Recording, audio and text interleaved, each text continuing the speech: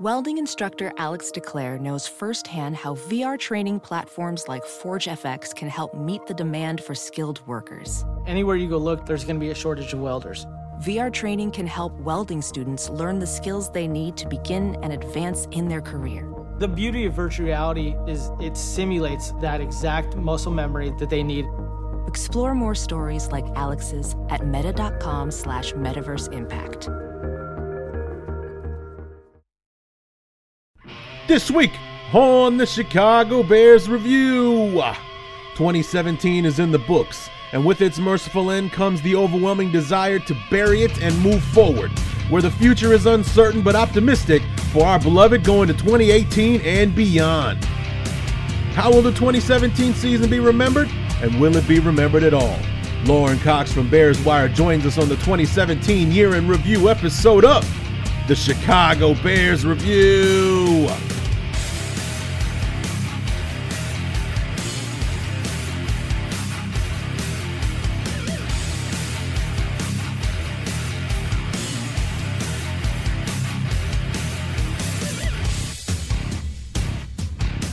And here we are to put a bow on this polished turd that is the 2017 season. Just want to get this done, get it over with, and move forward to, as I said in the open, an uncertain but optimistic future. What's going on, everybody? Larry D back, the 2017 Year in Review episode of the Chicago Bears Review, and I hope you guys have got a comfy spot, and I hope you've got your schedule cleared, because this one is going to be a while. I mean, the talk between Lauren Cox and myself, an hour and 20 minutes easy. We just went back and forth on the year. We talked about our head coaching choices, who we think the Bears should go after, who they should probably stay away from. We talk about everything from Kyle Fuller coming out of nowhere this year to the disappointment of Ryan Pace's free agent acquisitions for 2017. I mean, just nothing about this 2017 offseason I enjoyed. You guys know that. Not happy with the free agent class that we walked away with. I hate, everybody knows that the knee-jerk reaction to the 2017 draft class was hatred. I did not like the 2017 draft class at all in the moment on draft weekend. I just was not happy with it at all. And, aside from the offensive tackle we put on injured reserve from moment one, the remaining four guys of our five-man draft class were contributors at one point or another throughout the year, some more significant than others, but for the most part, initial reaction, knee-jerk reaction to the 2017 draft class at the end of 2017 is positive. You got Trubisky, Tariq Cohen, Adam Shaheen, Eddie Jackson. All those guys, not only were they big players for us this year, but they're going to be big players as we move forward into 2018 and beyond. So, it's a 6 in one hand, half a dozen in the other thing with Ryan Pace as our general manager. Lauren Cox and I talk about that quite a bit, about how he had these significant misses in free agency.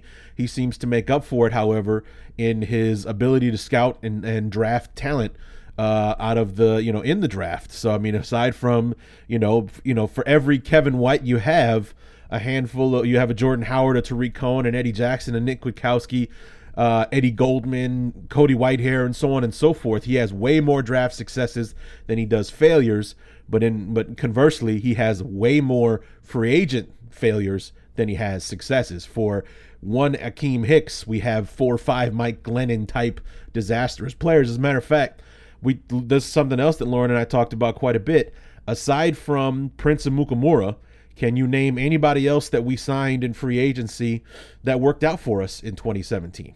Kendall Wright ended up being our leading receiver, but that was not the plan when we signed him. So kudos to Kendall Wright for being there, but that wasn't how that was supposed to go. So, I mean, I wouldn't necessarily call Kendall Wright a success. He wasn't a failure, not by any stretch of the imagination.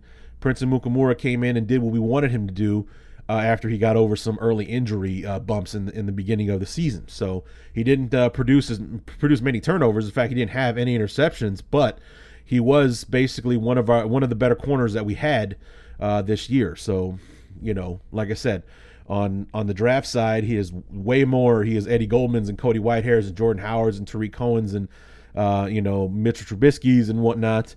And on the free agent side, he has way too many Mike Glennons and Quentin Demps and Marcus Wheatons and all that kind of stuff on that side. The good thing, though, is just about everybody that we signed going into 2017 was basically on a one-year deal, and the Bears can cut bait with minimal damage for them not to be Bears in 2018. So the Bears are sitting in a pretty good spot with their cap space right now. It's going to go up, I think, quite a bit once the Bears, hire this brand new coach and talk about and start cutting some of the dead weight off of this team. So I hope I don't sound too funny because I'm playing hurt at the moment. There is a cold, flu, bug, whatever you want to call it, going around the office at work, and it was my turn, apparently. It started to hit me on Wednesday, which is when I talked to Lauren, was on Wednesday night. I just had that little tickle in the back of your throat where you know something's coming. And then about 9, 10 a.m. in the morning, because I felt fine when I woke up yesterday to go to work, made it in, and then all of a sudden it's like the fever hit me. Like all of a sudden I'm warm to the touch, but I'm freezing, that kind of thing. All of a sudden, I'm 100% congested and all that kind of stuff. So hopefully I don't sound too much different than I did on Wednesday night when I talked to Lauren. It's just me and my OCD about those kind of things. But wanted to get the show out for you guys.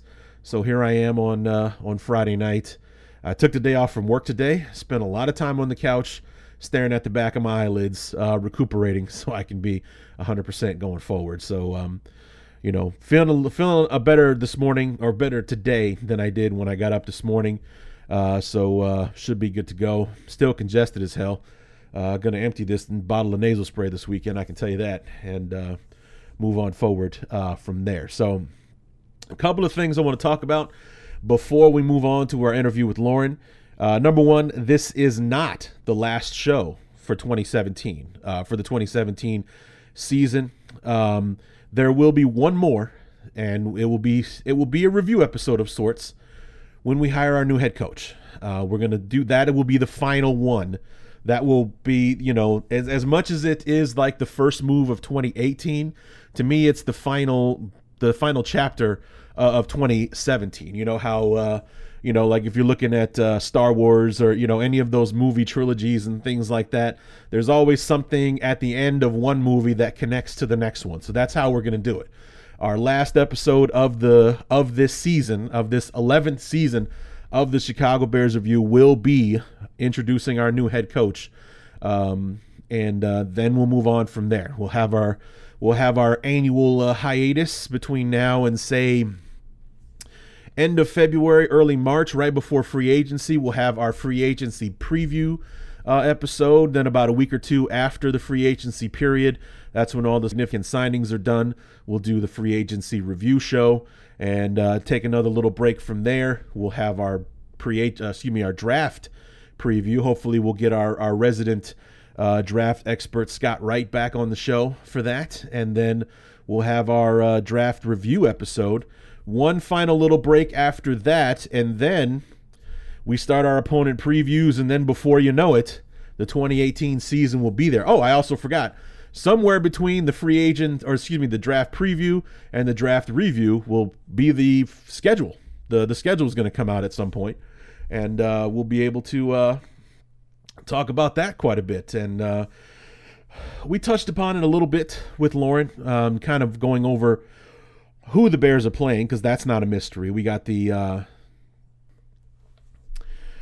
NFC West and the AFC East. So the Niners, the Rams, the Cardinals, and the Seahawks. And then we got the Dolphins, the Patriots, the Jets, and the Bills. And the interesting thing about that is that this will be the first time since I started doing the interviews that we'll have the AFC East as opponents. So therefore, it will finally help me complete my carousel of all 32 teams. This is the last 4 teams that we haven't had guests on the show for. So kind of a milestone for me that I'll have at least one person from every team that I've had on the show thus far, and I'm looking forward to completing that in 2018. So it's going to be an interesting schedule next year. We got the Giants and the Buccaneers as our same place opponents, and then of course our 6 games annually with the NFC North division. So we'll see how we can do with this new head coach and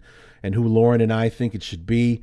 When we agreed on it, actually, I asked him who he thinks the head coach should be, knowing who I wanted to pick, and it turns out Lauren liked him as well. As a matter of fact, the Bears interviewed him today on Friday. They interviewed him today. So Josh McDaniels and Pat Shurmur were interviewed today.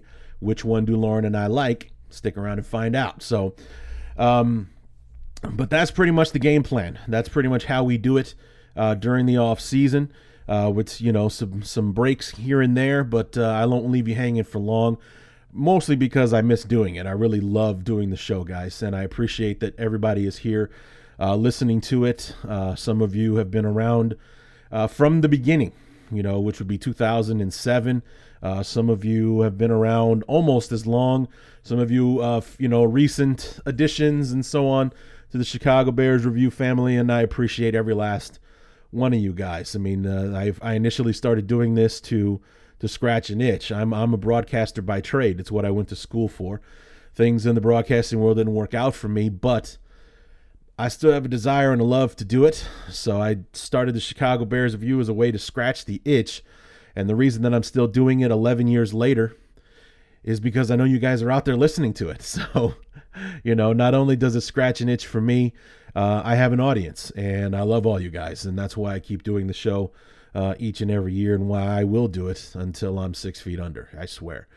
So anyway, other than the head coaching candidates the Bears are talking to, Pace has already interviewed Fangio. He interviewed Vic Fangio and George Edwards, defensive coordinator for the Vikings, Pat Shurmur, offensive coordinator for the Vikings, and Josh McDaniels, offensive coordinator for the New England Patriots. And other people on the list, John DeFilippo, the quarterback coach for the Eagles, a hot coaching candidate for this season. I don't know if he's going to interview Frank Reich or not, the offensive coordinator for the Eagles. He might talk to Steve Wilks, defensive coordinator for the Carolina Panthers. Some of us out there holding out hope that Dave Toub, our former special teams coordinator, currently down in Kansas City right now, might get a nod or an interview. Matt Nagy from the Kansas City Chiefs, also a top candidate the Bears plan on talking to as well. So going to see how quickly the Bears can wrap this up and move on and name the next head coach.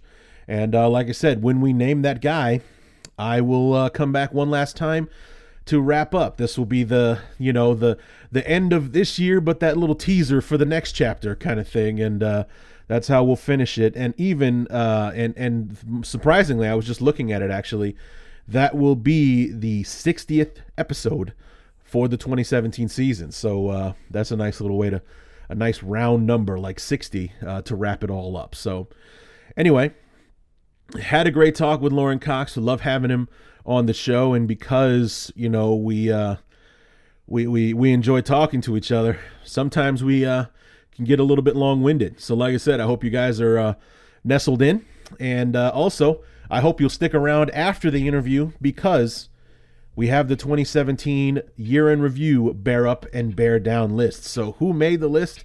Who did not make the cut? Who's on the bear down list? That should be fun. So stick around for that after the interview.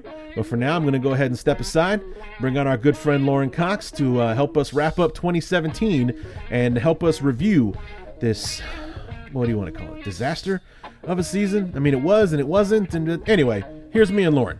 Enjoy.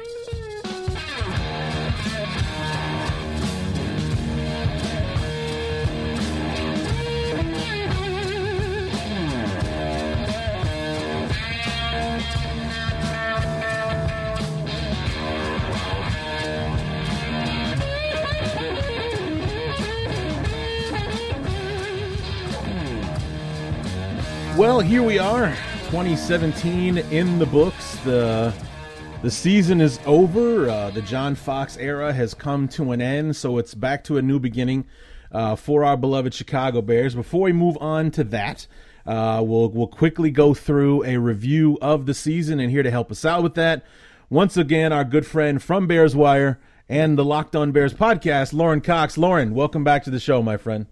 Hey, it's a pleasure. Looking forward to this. And, what is it? 3 times a year we get this pretty regularly, and it's always a blast. So looking forward to it. Absolutely. Let's do it. So, Lorin, the last time you were on the show with us was for our midseason review, and there was an air of optimism in that conversation.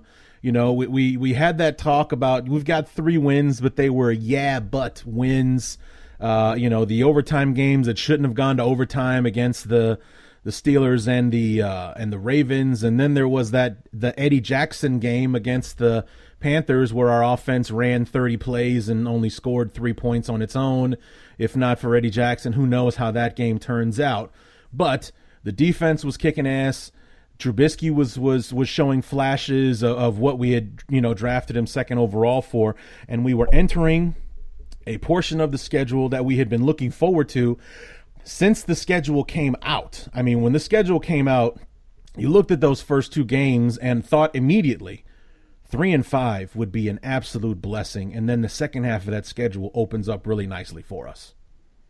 And instead you get quite a different result. I mean, in that second half of the season, we kind of knew going in that that Philadelphia game was going to be bad. So you can write that one off, but man, that stretch of 5 losses in a row from the Saints game to the 49ers game, that kind of put the final nail in the coffin for the John Fox era. It really did. And the thing was that, like I said, we had this air of optimism. It was a guarded optimism because it is John Fox and Dole Loggins, for Christ's sake. But it was an optimism that we had.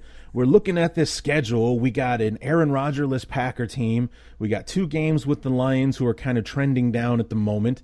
We got the Bengals who aren't playing well. You got the 49ers and the Browns. I mean, dude, we could go 5-3, 6-2 if things go our way. Instead, we did worse in the second half of the schedule than we did in the first half. We went 2-6 in those last 8 games, and on a portion of the schedule we were practically salivating to get to. Well, and at least as the year went on, the 49ers became, that was the first Jimmy Garoppolo game, and in hindsight, that looks like much less of a bad loss. As terrible as it felt at the time, the 49ers had, 1 win until then, and I think they won out the rest of the year after that. So at least, you can kind of look back at that one and be like, okay, maybe that's not as bad as it looks. And then, boy, that first Detroit one at home was a heartbreaker, and I think there was some Connor Barth involved in that one off the top of my head. And then you get to the second Detroit one, and it's just it seems like every year the Bears, even last year, they always get one against Detroit, and when they failed to do so under Fox, did not win a single divisional game this year. Right. That was the real knock on the final straw. Absolutely. And it started with the Packer game.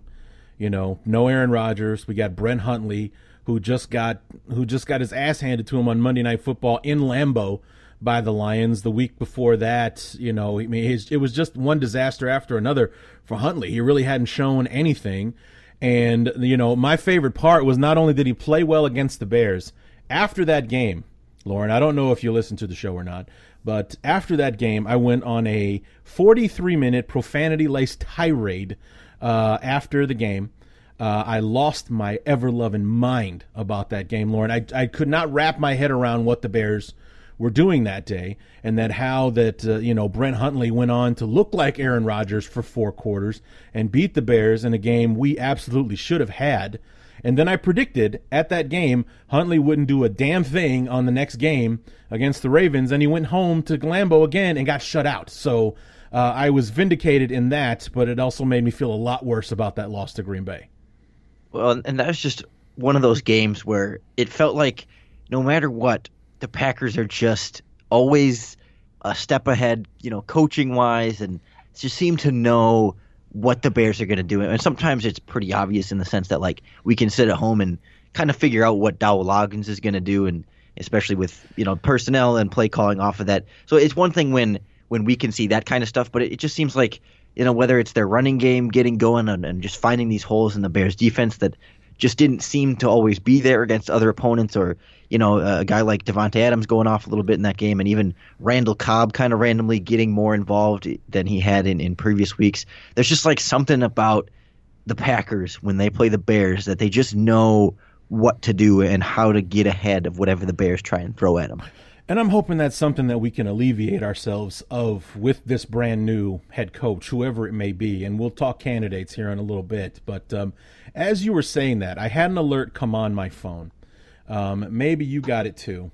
But the alert says Dowell Loggins just got hired as offensive coordinator of the Miami Dolphins. So Adam Gase, who's going to be the play caller anyway, is taking Dowell Loggins off of the NFL's hands, and I'm sure that everyone can collectively rejoice about that. But everyone but Ryan Tannehill. Probably, yeah. You're right. You're right, absolutely. And Jay Cutler just left the Dolphins, so he's probably thrilled to be leaving Miami as well. So, anyway, but you're right that the Packers, when the Bears play the Packers, there's something different about what goes on in that game. And pretty much since, Lovey won like the first 4 out of 5 against Green Bay, it's been all downhill since then. I mean, when Lovey got hired, we kind of thought we were going to, take control of this rivalry again and kind of give as good as we get. But instead, it's like after the 06 season, actually we swept them in 07. So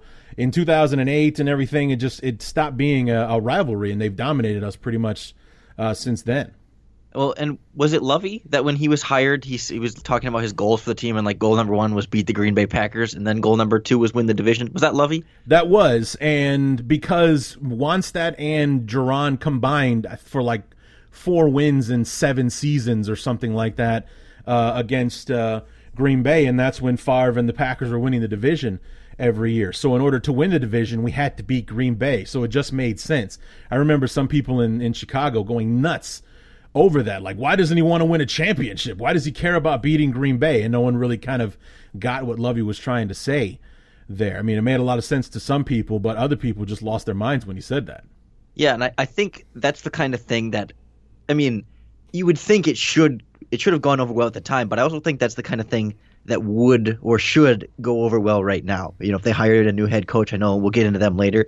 If they came in here and said, we want to beat the Green Bay Packers again, I would think that should go over well. I mean, obviously, it should be kind of implicitly understood that, like, yes, every coach's number 1 goal is to win the championship. So you don't – I mean, as much as you don't need to say that, like, that should be implied in beating the Packers and winning the division and then winning a championship. But it's – I think something about him kind of coming out and reinvigorating the fans and just kind of saying, you know what, these rivalries are important, and we've been getting our ass kicked in it for the last however many years. Yeah, absolutely. And I think that would be a good thing. It would be a message of the coach basically coming out and saying, I get it. I get it. We have to beat these guys. You're tired of watching us lose, because these are the guys that we play twice a year. So, it's not like we just have to watch Aaron Rodgers kick our ass once. We have to do it twice, and sometimes we have to do it at home as well. So it's not fun. But, the Green Bay game was terrible, and I lost my mind after that game. I had really had it with that. Tariq Cohen was a ghost in that game. I could not figure out why Josh Bellamy was all of a sudden our number 1 wide receiving target in that game, when he was non-existent in the first half of the season when we could use wide receiver help. And then we get to a point in the season where our wide receiving core is probably in the best shape it had been in all year, and Bellamy was the go-to guy, not Trey McBride, not Dontrell Inman, not even Kendall Wright, but Bellamy was the guy that we were going to over and over again in the Green Bay game. I just could not figure it out, what they were doing. Then we go to the Detroit game, and it seems like Dowell Loggins undid everything. We got Trubisky going. Cohen was a bigger factor in the football game. We're spreading the ball around. Shaheen, we're hitting multiple receivers, but in the end, we put it in the hands of Connor Barth, who let us down gloriously in that one. That was the not even close Yeah. game, wasn't it? It landed in another zip code. That's how far off that kick was. I mean, it never had a shot. I mean, moments after Trubisky made two of the best plays he's made all year, that fourth down scramble to get the first down, and then that absolute laser of a throw that he made to Inman to get us in field goal range, and then the cherry on top was Connor Barth. I don't know is the guy right-footed? Maybe he should be kicking with his left foot the way that he was, the way that he did that in Detroit. I mean, maybe he's just been kicking with the wrong leg all this time. Well, and then after him, it was Carlos Santos, as John Fox called him at the press. I mean, the whole kicker situation has just been ridiculous. But I thought too. I didn't think of it at the time, but when you just re-described the game to me again, it dawned on me how similar that sounds to the way that they played the Lions last year under Matt Barkley, when they were driving at the end of that game. And he threw that great pass, and then it was called back for holding, and then he threw another one, and there was a penalty, and the quarterback did everything he could to win that game, and yet the Lions still walked away with the victory, despite the offense functioning the way it's supposed to, the defense doing pretty much its job and enough to put the team in position to win, and one way or another, self-inflicted wounds on the Bears, whether it was 2016 with Matt Barkley or 2017 with Mitchell Trubisky. Those self-inflicted wounds kept coming back, and that all points to John Fox, and those are gone for now. For now, yeah. And self-inflicted wounds, there's a phrase that I said over and over, throughout the year. I mean, we the first thing that comes to mind is the Monday night game, Trubisky's debut against the Vikings. Two plays that I've talked about 100 times already this season. The Jordan Howard touchdown run that got called back due to a holding penalty. There was a pass to Trey McBride that would have gotten us inside the red zone, called back because of a penalty. If we at least get a field goal out of that and we keep the touchdown for Jordan Howard, we win that game against Minnesota rather easily, actually. And who knows what the trajectory of the season is like, because that was the game. Minnesota winning that game was kind of what set them off on an 8-game winning streak to where they, became the team that they ended up being, 13-3 throughout the season. And the Bears, on the other hand, kind of flip-flop the rest of their way through the year. Well, and I wonder how many games, if you really went back and look at it, when you see the Minnesota game, they lost by 3, and those plays could have potentially flipped the outcome, or at least certainly set up the ending to be a lot different. I think the Green Bay game, when Benny Cunningham dives, that was the Green Bay game was when Benny Cunningham dove at the end zone, and John Fox challenges it and turns it over and gives the ball to the Packers. That game was decided by 7 points. Yeah. If the Bears keep the ball there and Benny Cunningham scores, I'm not saying the Bears win that game necessarily, but it gets you a lot closer. And then, like we were just talking about the Lions game, Connor Barth misses the field goal. These self-inflicted wounds right there is 3 games that maybe you're not guaranteeing wins in any of them if some of those plays flip over, but you're talking about a lot closer and a lot potential chances to win games. And instead, there's 3 more losses and you're 5-11 instead of 8-8. If you win those 3 games, I mean, right, the end of the season gets a little bit more interesting. Right. I mean, and that's what has been so frustrating about those 3 years under John Fox, is that's what's happened all 3 years against John Fox. Only except every time that the Bears have had an opportunity to get ahead, they've fallen short every single time. The Bears have never been better than 500, and have never been 500 under John Fox, and every time that they've gotten close, they've fallen short every single time. We get to 3-4 heading into that Saints game, we lose 5 in a row, and therefore never getting close to 500 again. We start 0-3 in his first year. We win those 2 games against the Raiders and the Chiefs after that. We win that final game in Detroit before the bye. We're 3-3 into the bye, and but we lose and we're 2-4. The closest we get is when we beat Green Bay on Thanksgiving night. We were 5-6 at that point. Only 2 games out of first place at 7-4 was Green Bay, and we never got close to it again. We lost 4 out of the last 5 to finish 6-10. So, it's monumentally disappointing watching this team let us down each and every time that they can. And the ironic part is that every time we've kind of come to a portion of the schedule, we're like, yeah, the Bears can probably make some noise in this part of the year. They've fallen short every single time. And it just seems like, and they're not really even one of those teams that plays up to the competition or plays down to the competition. Basically, they either show up or they don't. Well, and that's to me just all points to the head coach. I mean, I know we're kind of beating a dead horse, and I'm sure it's been a topic of conversation on my podcast all year, and I know it's been repeated on yours. So I don't want to keep doing it too much. But I mean, when it's not always the same thing, it's not always just the Bears' offense being terrible. That's been some of the games, but like that Lions game, like you said, Dowell Loggins kind of put it together. It's not always that. Or some games the defense just gets a little bit blown, a little bit tired out, and can't stay on the field or can't get off the field rather. And it's always one thing or another. Some games it's 10 penalties or it's 2 missed field goals.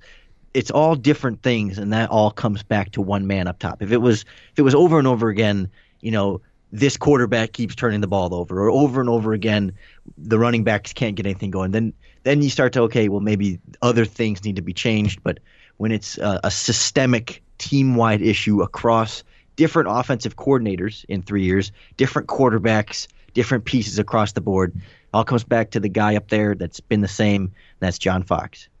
You're absolutely right. I mean, and it's that's the burden of being the head guy, is that those things are going to fall on you, no matter what. And you're right. It wasn't always just one thing. I mean, there have been certain themes that have kind of plagued his tenure. And I talked about this at the end of the show last week, was talking I very much believe that John Fox could be the Jay Cutler of our coaching history for the Bears, where, we tried to get, we went into this thing with the best of intentions. We tried to get the guys some pieces, but for one reason or another, it never came together.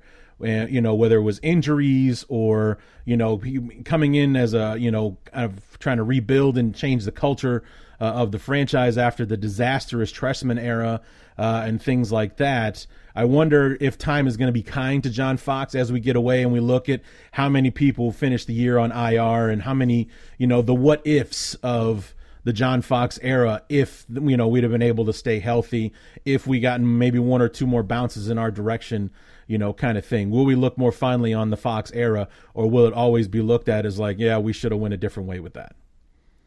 And I think that's another way you can compare to Jay Cutler, because I think when Cutler left, the question was, well, how are we going to end up remembering Jay Cutler? And at the time, I thought it would be purely based on whoever comes next. If the Bears miss on their next quarterback, whether it's in the draft or free agency, and they're kind of stuck in this bad years of quarterback, people might look back at Jay and be like, oh, wow, maybe that wasn't so bad, and especially compared to what we have now. Now you're looking at Mitchell Trubisky, and I think it's going to end up making Jay look a little bit worse in past light. And so when you look at the next head coach, if they find the guy that's going to take them to a lot of postseason success, it's going to make John Fox and Mark Trestman look particularly terrible. But, if he goes out and hires one of these, young offensive coordinators that don't have a lot of experience, and maybe they have a little bit of a Mark Trestman type career because they're maybe a little bit in over their heads, then we might look back and not feel like John Fox was so bad. So it's all going to depend on what happens next, because that'll be the perspective on what he did. So real quick, let's go over the offense here. I mean, because if there was anything that frustrated Bear fans more than anything, it was the offense. And, how much do you subscribe to the idea that Fox was pulling the strings more than he probably should have been this year?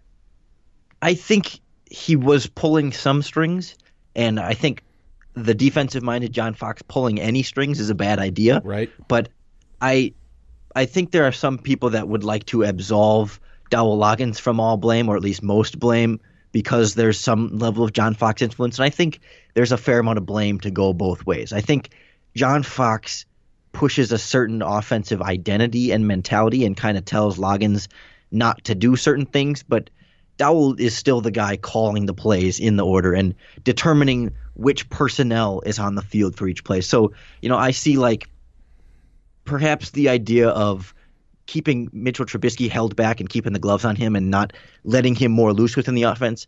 That's the kind of thing I'm more willing to blame on a John Fox influencing Loggins, that maybe Loggins was fighting for Trubisky to be able to do more. That's why we kind of saw that grow. And even in that Lions game, I think we kind of saw the gloves come off, and then you have the Eagles issues and it comes back on. And, I think there's some Fox pushing and some fighting back and forth there.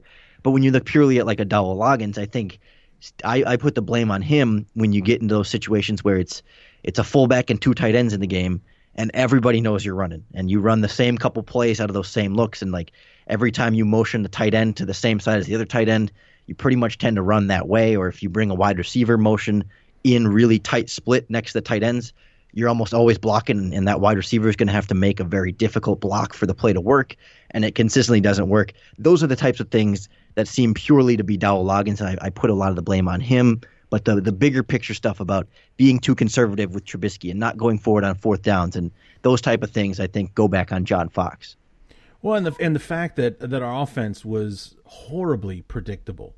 I mean, just ridiculous. I mean, if 3rd and long, we were doing one of two things.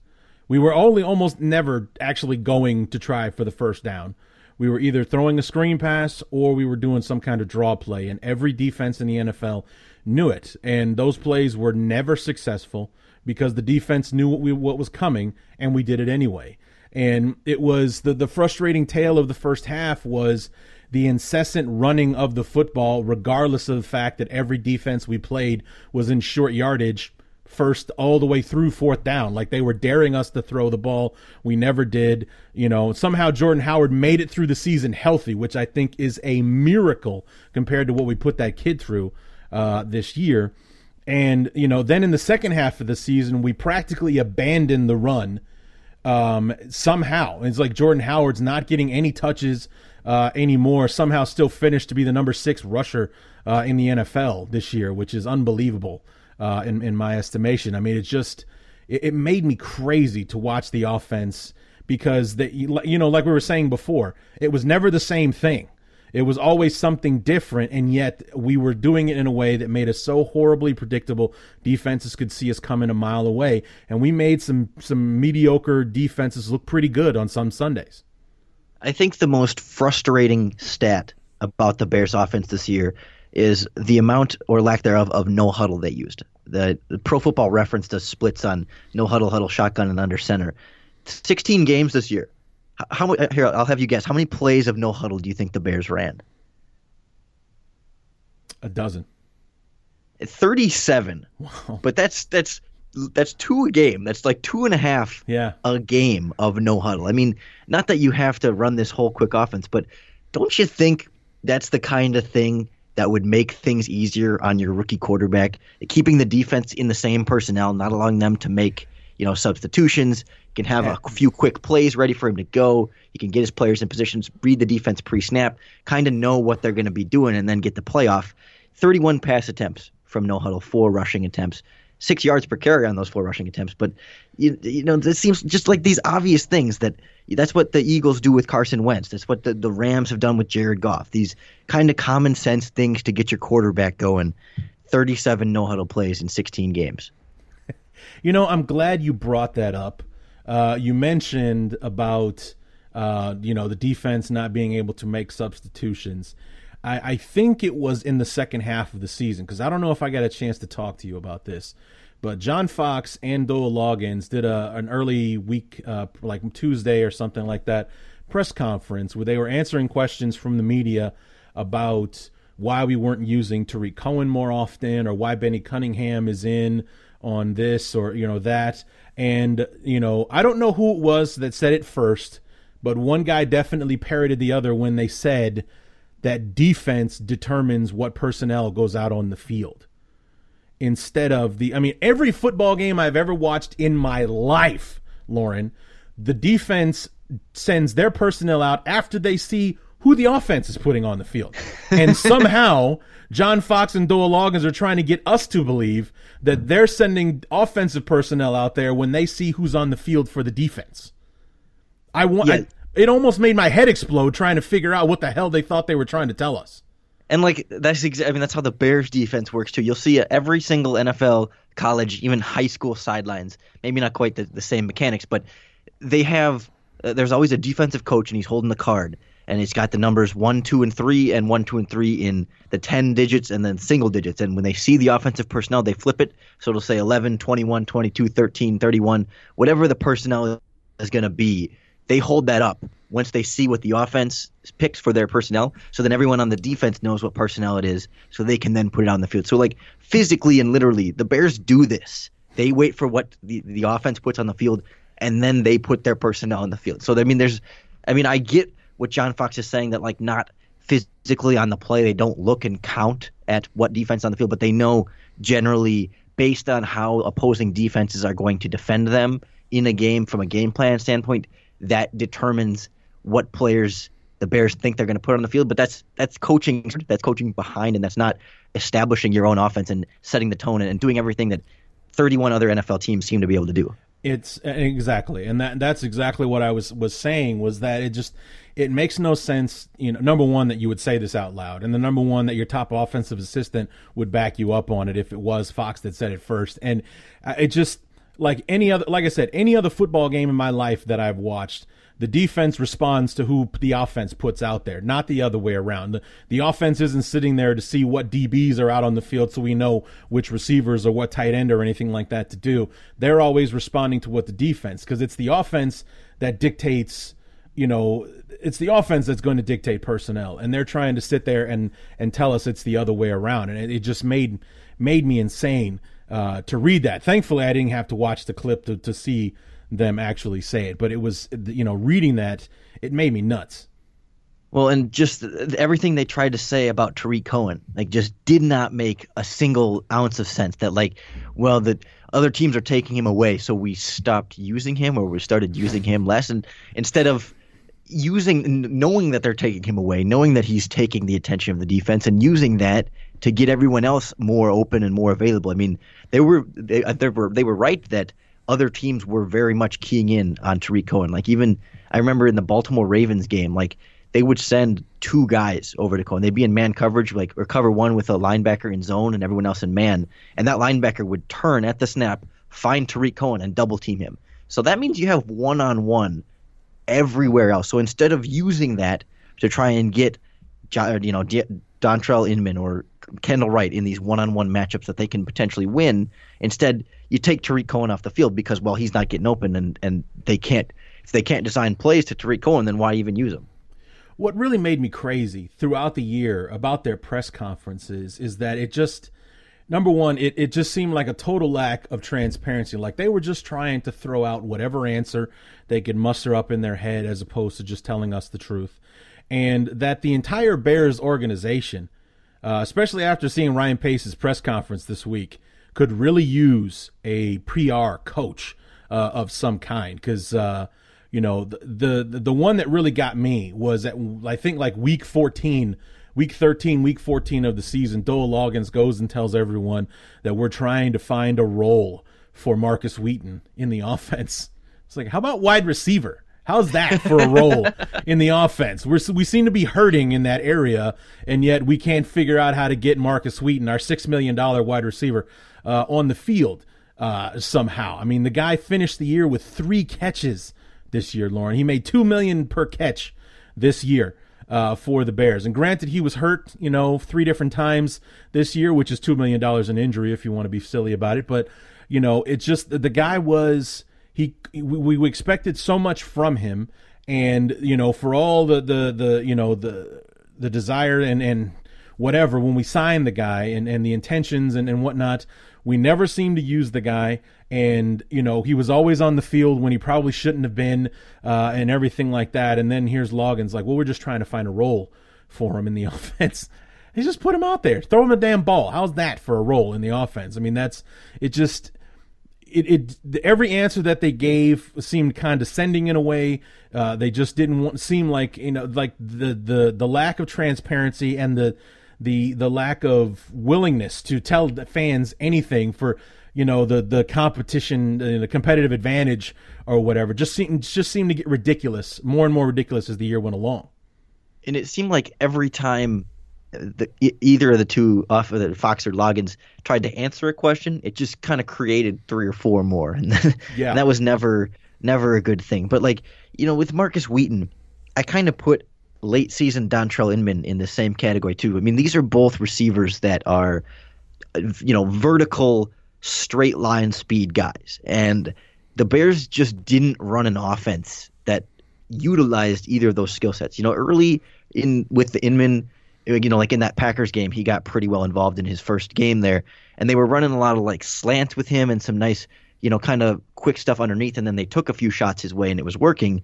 But after that, they kind of stopped working that vertical game and stuff with him, and they had him trying to run more like in and out routes and moving laterally in a way that's not great for him. And I think that was the case a lot for Marcus Wheaton as well, that these are guys that need to run go routes or comebacks or curls and kind of just work vertically and not have to change direction and then pick up speed in that direction. They're not accelerators as much as they are long speed guys, and the Bears just didn't do that. Like, I charted the Browns game, even when the Bears won that game. I think there were 2 plays all game where they had 2 receivers run vertical routes, like 2. And I mean, out of I think it was 34 plays in that game, there were only 2 plays where guys ran vertical routes, and both times they were essentially decoys, because one of them, they ran vertical routes with curls right underneath them, so they were just creating space that way. And another one was a screen pass where they were just kind of getting out of there. So I mean, they just refused to have guys work their way downfield. And I get that you can't necessarily build a fully vertical offense sometimes with offensive line issues and certainly some other personnel issues as far as weapons go. But when you have talented receivers, Wheaton has been productive with the Steelers. Inman has been very productive with the Chargers. There is talent at this wide receiver position, but neither one was being used in the fashion that is most successful for them. And so you're left with 3 catches for Marcus Wheaton instead of being able to utilize that for Trubisky. Yeah, and the thing is, I shudder to think what's going to happen to this wide receiving core going into 2018, because we saw nothing from Marcus Wheaton, and for all intents and purposes, the guy was healthy for the majority of the season, but almost never on the field. We traded for Dontrell Inman and then barely used him. Kendall Wright was Trubisky's favorite target. Actually, he was anybody's favorite target. Mike Lennon liked him a lot too. But, after Zach Miller went down, we basically took the tight end out of the offense for the Bears. Deion Sims was a blocking. Absolutely useless. After, Shaheen had a decent game against Detroit. Then he had a decent game against Cincinnati. Unfortunately, that was the last game he played because he had that chest injury. But, those were the 2 games in the second half of the season where we got to see Adam Shaheen play. Daniel Brown was basically a special teams guy that caught a pass every now and again. And like you said, Deion Sims, useless, even though we're paying that guy $6 million a year. I shudder to think what the wide receiving core is going to look like next year. I mean, do we bring Kevin White back? What's Cam Meredith going to be like coming off the knee injury, and everybody else is on a 1-year deal except Marcus Wheaton of all people? So It's going to be ugly. Yeah, I think the big question mark is how much money Kendall Wright earned with a year like this. I mean, he was good. I mean, he was the Bears' best wide receiver, but it wasn't as though he lit it up every single game. And he was far from a super productive receiver. I think he finished with 60 catches, 600 yards, somewhere around that range. So he's not going to earn a massive contract, especially at age 28. So, Meredith said he's supposed to be ready for training camp or certainly the beginning of the season there. But I'd just like to see a new offensive coach, whether it's the coordinator or the head coach, that can just get more out of the talent that they have instead of getting less. It felt like the Bears got less out of the talent that they had at quite a few positions this year. I think you can even squeeze more out of Kendall Wright. You could have squeezed more out of Inman and Marcus Wheaton. Maybe a new coach likes what they've seen from Inman and says, you know what, you were being used terribly last year. Let's get you back on a 1-year deal, very cheap because you didn't do anything, and we're going to make you back into that 800-yard receiver that the Chargers had a couple years ago because I know how to use offensive players. So I think the coach should, in theory, be the one that's able to, kind of make something out of nothing. Because I think you see a lot of teams, or at least a lot of wide receivers on teams, come out of nowhere a little bit.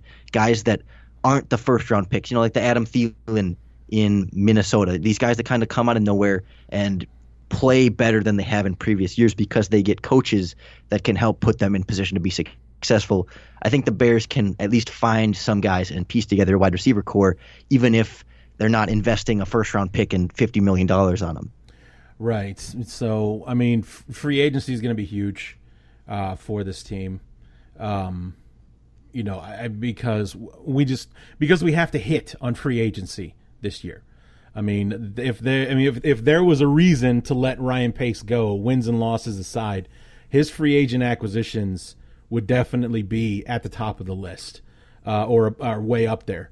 Anyway, aside from Trevathan and like Akeem Hicks, has he brought anybody in that was been like, oh yeah, that was a great move as far as free agency is concerned? I mean, Josh Sitton is debatable. I mean, he's been good. And he for kind us. of lucked into that one. Yeah, we did, and that was more of the Bears taking advantage of a situation than recruiting the guy and when he's got multiple choices and whatnot. But it's like Akeem Hicks was a grand slam, not a home run. He was a grand slam. The guy's been a beast for the Bears. And Trevathan, when he's been on the field, he's been awesome for us. But Jarrell Freeman is productive when he's on the field, but he probably won't play anymore, and at least not for the Bears anyway. And basically everyone that he signed in this offseason was a disaster. You can throw Prince Amukamara in there, though. I will give him credit for that one. I thought he had an underrated season that I think people got caught up in Kyle Fuller a lot, and certainly both of the Bears safeties. But it was kind of a quiet year for Amukamara where he wasn't. But that was a good thing because he wasn't thrown at a lot, wasn't giving up big plays, didn't have the big turnover numbers. But I thought he did a good job of just kind of locking down his side. I agree, and where do you land on Kyle Fuller? Because I was impressed with the way that he played in the first half of the season when Marcus Cooper had proven not to be what we needed him to be. Kyle Fuller really stepped up. He played really well in the first half of the year. And then those first couple of games in the second half against Green Bay and Detroit, he was awful, absolutely awful.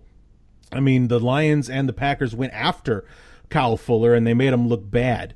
And then he kind of turned it around towards the end of the year. He had that really dominant game against Josh Gordon in the Cleveland game, and played decently against the Vikings. It was like, where do you land on him as far as should we bring him back?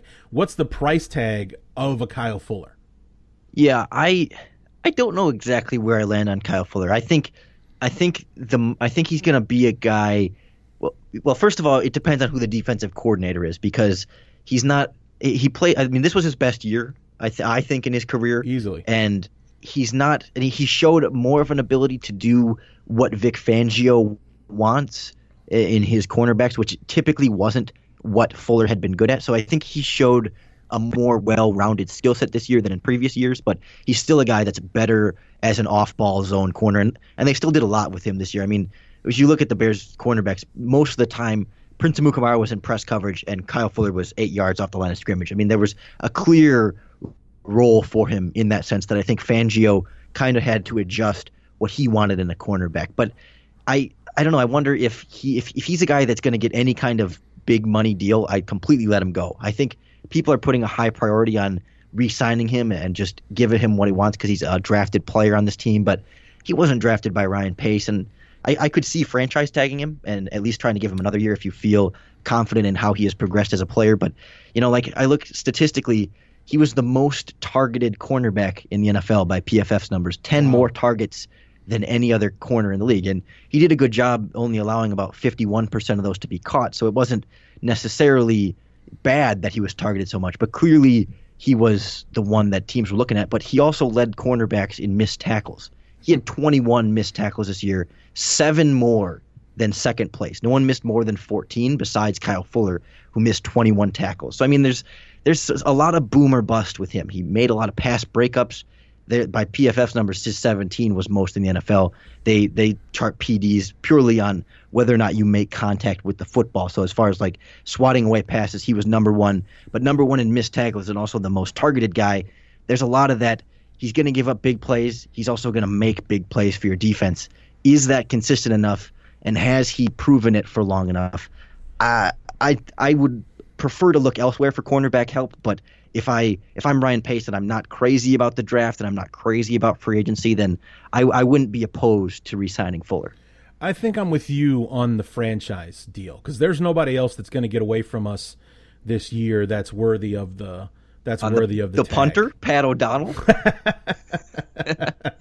I don't know, man. He's a punter, and But you get what I'm saying. It's like there's nobody else that's gonna be gone that we would miss more than Kyle Fuller. Of the guys that are leaving, Kyle Fuller is the guy that I most want to keep. But much like an Alshon Jeffrey, I would rather see him on a 1-year franchise deal than give him the farm, and then have him let us down next year after he gets paid, kind of thing. I want him on the 1-year prove it franchise deal, and if he can do again in 2018 what he did this year, then you wouldn't really get any arguments out of me if the Bears want to give him that big money deal. But he comes out like a bat out of hell in 2014, his rookie season.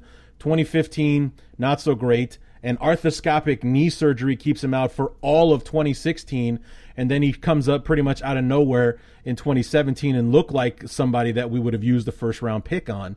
And, it's just in those 4 years, we haven't seen enough, in my opinion, to give him that multi-year, big deal, especially with what he's probably going to command on the open market. I say we slap him with the franchise tag, make him play under that for, a year, and then see about maybe what we want to do with him after that.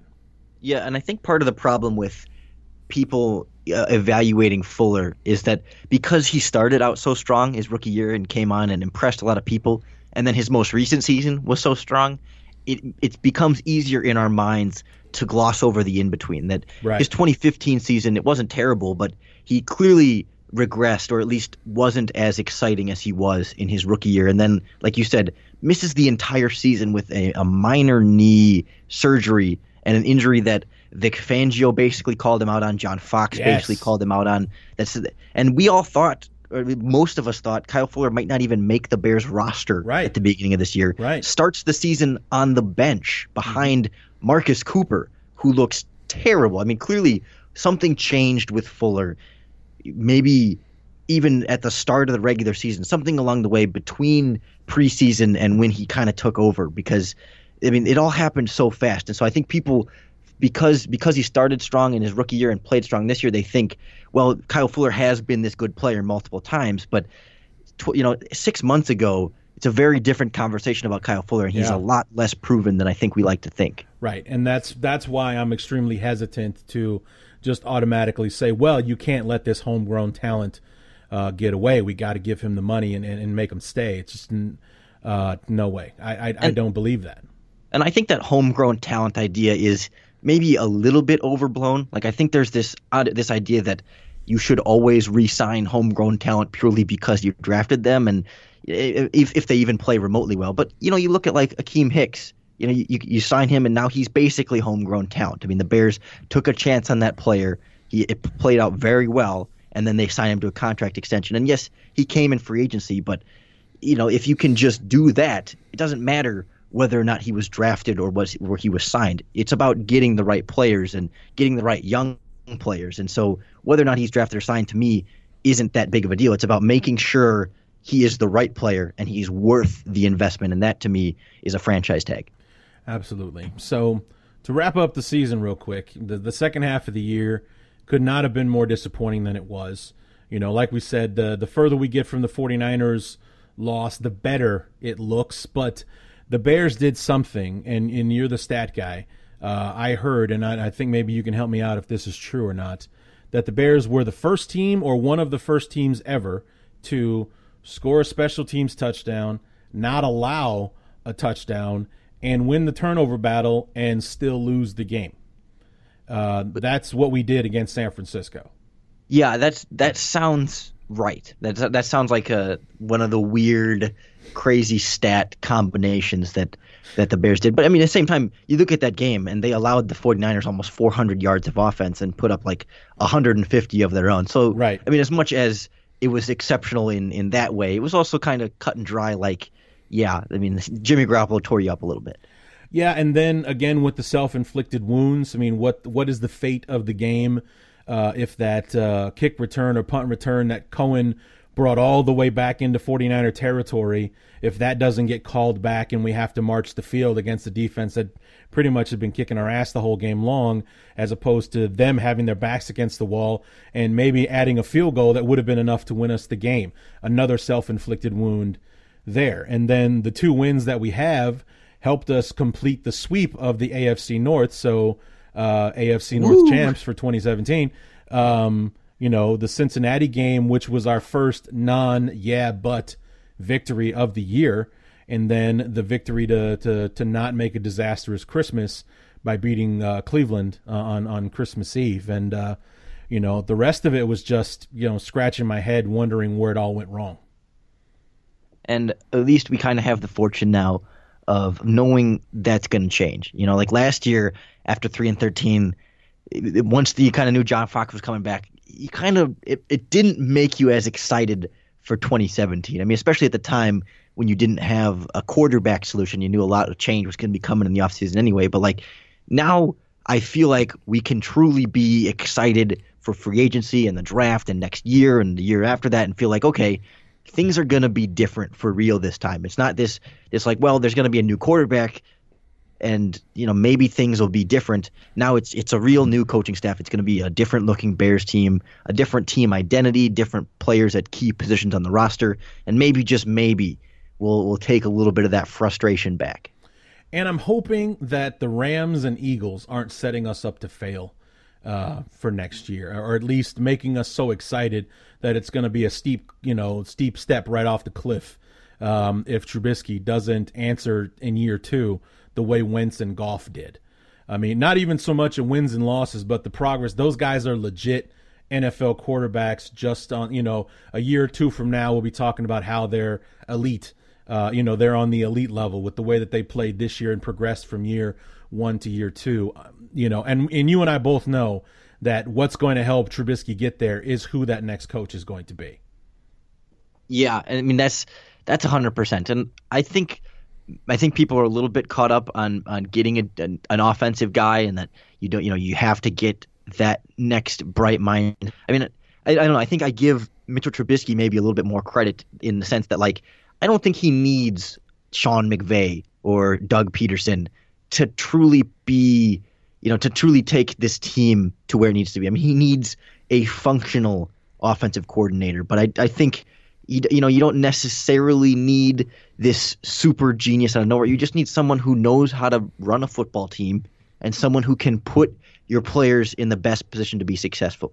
And obviously, if you're naming an offensive guy to be a head coach, then you have more leverage to get the best guy for the position than a defensive coordinator might have having to compete for offensive coordinators. So I understand in that sense, but I would not be terribly disappointed if the Bears hired Fangio or George Edwards from the Vikings or Steve Wilks from the Carolina Panthers, as long as they have that contingency plan for the quarterback. And it's been clear from what Ryan Pace said at the press conference that, Trubisky might be involved in the head coaching search a little bit and that they're clearly building their team around this quarterback. So Pace isn't going to hire a defensive or special teams minded head coach unless he is 100% confident in the offensive staff that they're going to build anyway. So I don't get too caught up in making sure it's the next, Sean McVay or anything like that.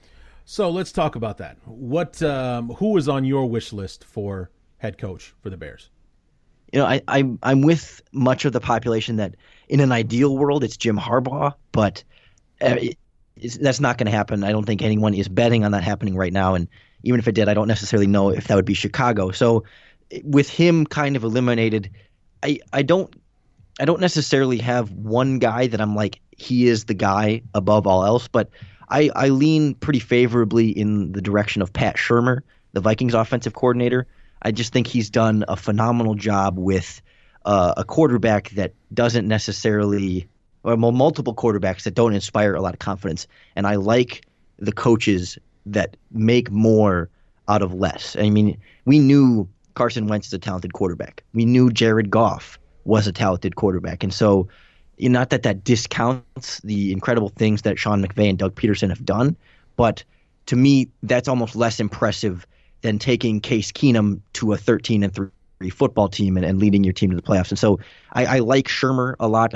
I'm not terribly opposed to Josh McDaniels, but he scares me a little bit, and then you get to like the John DeFilippo and even Chiefs offensive coordinator Matt Nagy, two guys that they're intriguing, and I'm glad Ryan Pace is going to talk to them and at least listen to them, but there's a little bit of Mark Trestman there for me, just in the sense that they're very inexperienced. They haven't been involved with a lot of different situations and locker rooms, and it's going to be extremely difficult to determine how well they will lead men. And, I think when Mark Trestman was hired, there were a lot of people, including myself, that thought he could be this, dark horse head coach candidate who's going to come into the league, take everyone by storm, fix Jay Cutler, and lead the Bears to a Super Bowl. I mean, there was this idea that he was Sean McVay. And obviously that didn't work out, and he was not prepared to lead an NFL team. But there was a lot of boomer bust to him, and I think there's a lot of boomer bust to John DeFilippo and Matt Nagy, even if maybe there's a lot of other characteristics about them that are not Trestman-like. I just think situationally it's that same amount of boomer bust there. See, this is why you and I get along so well, because the number one guy on my list as far as wish list is concerned is also Pat Shurmur. And I was just talking to my dad about this the other day, and my direct quote was he polished the turd that was Sam Bradford and made him what he was last year without an offensive line. Mind you, the paper doll that is Sam Bradford somehow survived all of 2016 after, Shurmur took over for Norv Turner when he quit in the middle of the season. And then this year, Case Keenum, a career-long journeyman, now they're talking about having to pay that guy in order to get him to stay, just in case, Teddy Bridgewater isn't ready to take over the reins again next season. And, the season that Case Keenum has, you have to look at a guy like Pat Shurmur being the one to do that. And what makes me kind of hesitant about, or not so much hesitant, but it just feels like it's happening again, where like I wanted Bruce Arians, not Mark Trestman, when that head coaching change was being made, because of what he did in Indianapolis, taking the rookie and Andrew Luck and making him look like the next Peyton Manning that first year. And I just kind of feel like that's what's happening again. He did more with less, like you said, and I would love to see what he can do with a guy that's actually talented in Trubisky and what levels that they could get to with each other. And yet, because he's the guy I want, he's not the guy we're going to get. Yeah, and like the thing that sells me more on Shurmur than anything else is that he did it twice. It wasn't just like, oh, he got Sam Bradford to work, and like then maybe you could point to it and be like, well, okay, maybe something changed with Bradford and he changed his mechanics, or he changed his diet and stayed healthier, or XYZ, he started understanding things better. But then he went and did it again with Case Keenum, a guy who had been on multiple teams and hadn't worked out, and wasn't even a first-round talent like Sam Bradford. Like, we knew Bradford, like when he was in college, was a great quarterback and still had a lot of talent there. But he turns around and does it again with Case Keenum, and that was what really sold me, I think, on Pat Shurmur. And actually right now, the Vegas betting odds for the Bears head coaching job, Shurmur and Matt Nagy are currently the two favorites. They're both tied, I think, at 3-1 for the Bears. And then Josh McDaniels is second, or I guess third there if they're tied for first. McDaniels, DeFilippo, and then Todd Haley from the Steelers is also up there. So, I would put Dave Toub pretty high on my list as well. Just a guy that, we're all familiar with from Chicago and just absolutely deserves a head coaching job. And if he can sell me on an offensive coordinator, then absolutely give him the job. I'm not concerned about turnover there, because I think he's going to instill this sort of system and team identity. And between Trubisky's talent and that kind of leadership at the top, I think Toub would do a phenomenal job. But to my knowledge, I don't believe the Bears have set up an interview with him as of yet. And I have the same reservations with Josh McDaniels. Mine is more of a track record thing, and not really even so much having to do with McDaniels' track record, more the track record of the Bill Belichick coaching tree. Can you name one guy from the Bill Belichick coaching tree that has been successful when he struck out on his own? I mean, the closest thing I can think of is Bill O'Brien, and he's been mediocre at best in Houston. I mean, they're even talking about, or there was talk at one point about getting rid of the guy after this year. But, I mean, he's the closest thing to successful that any Bill Belichick coach has been when he struck out on his own. And, it's just more about, over and over again, Belichick proves to be the genius, because anytime anybody leaves him, he continues to flourish while everyone else flounders. And that's what I like about a potential Dave Toub type hire. I think there's some Belichick in him, not in comparing him to a perhaps the greatest coach of all time, but in the sense that like the Patriots have gone through 5 offensive coordinators or so in Belichick's time there, and it doesn't seem to matter necessarily. I mean, you see the difference in between when there's different coordinators running the show, and even McDaniels the first time versus McDaniels now. There's a little bit of a difference there, but there's a certain identity to the New England Patriots on both sides of the ball, but even on offense, of like they're going to do things a certain way. They just don't make mistakes. They don't try and do too much. They get players that you've never heard of to have phenomenal seasons. Right. And so then it doesn't matter if, Bill O'Brien gets hired away or Josh McDaniels gets hired away, because they just keep coming back and they keep getting back up to it. Partially because they have a quarterback that's able to do so much on his own. And so if you're in Chicago feeling like you have a pretty talented quarterback and you can get a head coach that just kind of instills that identity and that mentality, you don't need your offensive coordinator to be the most innovative genius guy. You just need him to put players in position to be successful. And more often than not, that's going to work out for you. That's the way the Patriots do it. And that's what's so appealing about getting a Dave Toub. And that was what made Doyle Loggins look like the worst offensive coordinator in football this year, is that you got the sense throughout the season and the inconsistencies where we'd be hot one week and then ice cold the next, that Loggins had no idea how to use personnel, had no idea how to take advantage of game situations and down and distance and, what to do with it. I mean, the conversation that you and I had at midseason about Adam Shaheen, where it's like, well, why haven't we seen more of Adam Shaheen? It's like, well, we've actually seen a lot of Adam Shaheen. It's just that 90% of the time he's on the field, we run the ball. So it's using Adam Shaheen that way. This guy that was, granted, it was a man amongst boys things in Division II, but the guy that has all this athletic talent, he's 6'7", he's got a great catch radius and everything. Why aren't we actually using him what we drafted him for? Because we didn't draft him to block. We drafted him to be a pass catcher, and yet 90% of the time he's on the field, he's blocking for the run. And that's one of those things, too, where I find it hard to believe that John Fox has taken the time out of his busy head coach schedule to be in Loggins' offense saying, hey, don't use Adam Shaheen, and if you're going to use Adam Shaheen, make sure he's only run blocking. That's what I point to being a Dowell Loggins decision based on that tight end. And you would want a decent offensive coordinator, not even your innovator young genius guy, but a decent offensive coordinator would draw up some simple plays to get Adam Shaheen the ball. Just take your best or take your quality young playmakers and get the ball in their hands and let them make plays. But instead, he's run blocking every week and not getting plays downfield.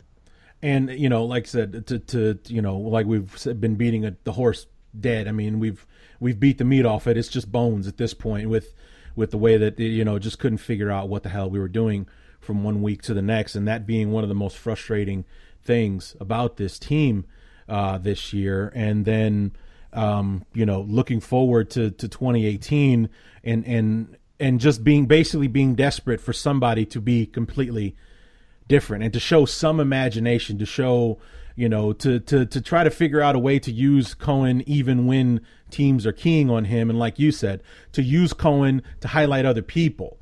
And the only time that I know of that maybe that something like that was being employed was in the Cincinnati game, where, somebody brought it to my attention that, I was complaining that I didn't see Dontrell Inman on the field against the Bengals. But instead, somebody, told me that they had a chance to look at the All-22 and told me that Inman was in like 80% of the snaps, but that he was possibly being used as a decoy because Kendall Wright went nuts in that game. And one catch after another, no matter who they tried to cover him with, he's making catches. That's the one time. And that was our best offensive performance all year, 34 points. Cohen has got 80 yards on the ground. Howard's $145. Trubisky is throwing the ball all over the place. Shaheen scoring touchdowns, and everything. And, then we come out the week after that at Detroit, and it was all over again. Like like none of that translated from one game to the next. And that was the most head scratching part, is that they seem to figure it out. Like every once in a while, you be those glimpses of, oh, well, maybe they're starting to change. Like even that Saints game before the bye, like they were starting to do some nice things at times in that game. I mean, Trubisky threw a couple interceptions that I think didn't let that reflect on the scoreboard as much. But right. We started to see these little glimpses of it, and then for one reason or another, they dialed it back. They put the gloves back on with Trubisky, and man, that was more frustrating than just being bad. It was the fact that they give you these little bumps. It's not just like, oh man, this guy can't score a single point any game. It's like, oh well, we put up 24 against the Detroit Lions. Let's keep that going, and then it completely goes away. Or then 33 against the Bengals. Let's keep that going, and then it's gone. Yeah, and it was. And the thing about the Cincinnati game is that it should have been somewhere in the 40s, because those 2 field goal drives that we had at one point should have been touchdown drives, and instead, I'm sitting here biting my nails at halftime when it's 12-7, when it should be like 21-7, and we go ahead and we blow them out in the second half. So, But as far as the coaching search is concerned, we just, I'm in agreement with you. I like Shurmur. He's my favorite. I think he makes the most sense for us. Not to mention, it's an area where we get strong and then weaken division rival, and there's really nothing much better than that. Well, and real quick too, as much as we've been railing on the coaching staff, I think it's at least worth not necessarily criticizing Ryan Pace. I mean, I think Ryan Pace has done a good job, but I mean, there are things on this team that we talked about his free agent misses a little bit, but even like the kicker position as a whole, clearly a failure on his end to not identify an issue with Connor Barth, and after losing or intentionally giving up Robbie Gould. And we talked about Deion Sims and a lot of the free agent misses, and not necessarily solidifying the offensive line as much as you'd like to see, and certainly not getting enough out of your receivers. There is reason to be at least critical of some of the moves Pace has made, but are you in agreement with me that generally approve of the job he's done?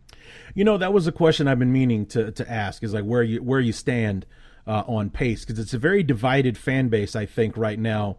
I don't think anybody's really up in arms that Pace still has a job, but I think where people are kind of losing it is the fact that he got an extension on keeping his job. He's sticking around, and I feel like that was more of a strategic thing for the Bears as far as their head coaching search is concerned. So I'm really not hating on it too much. And my thoughts with Pace have basically been the same, especially this year.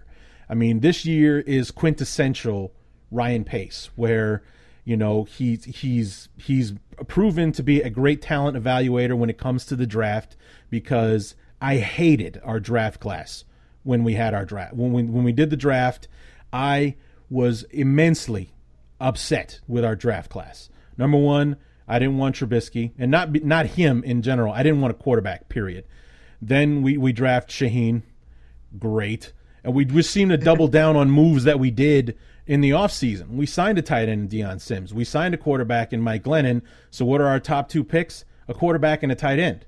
Great. We have Jordan Howard. We draft another running back. And we get Eddie Jackson in the 4th round at 106 when we could have had Jamal Adams at number 3. And, it's just like there was nothing about the draft that I liked. I liked that we got Eddie Jackson, and that he ended up being an enormous steal in the 4th round with the way that he played. But there was nothing about the draft class that I liked. And aside from our offensive linemen that spent the year on IR, everybody participated, and everybody had moments where they shined and played well and showed why we drafted them, and showed, good graces towards the future. And then our free agent, we talked about that already.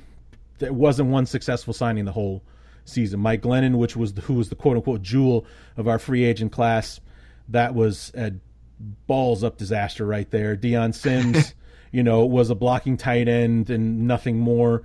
Marcus Wheaton was a flop. Marcus Cooper was terrible. Prince Amukamara was the one guy that we got it right, and we only signed him to a 1-year deal. So are we going to end up Wright keeping? Too. Well, you're right, Kendall Wright as well.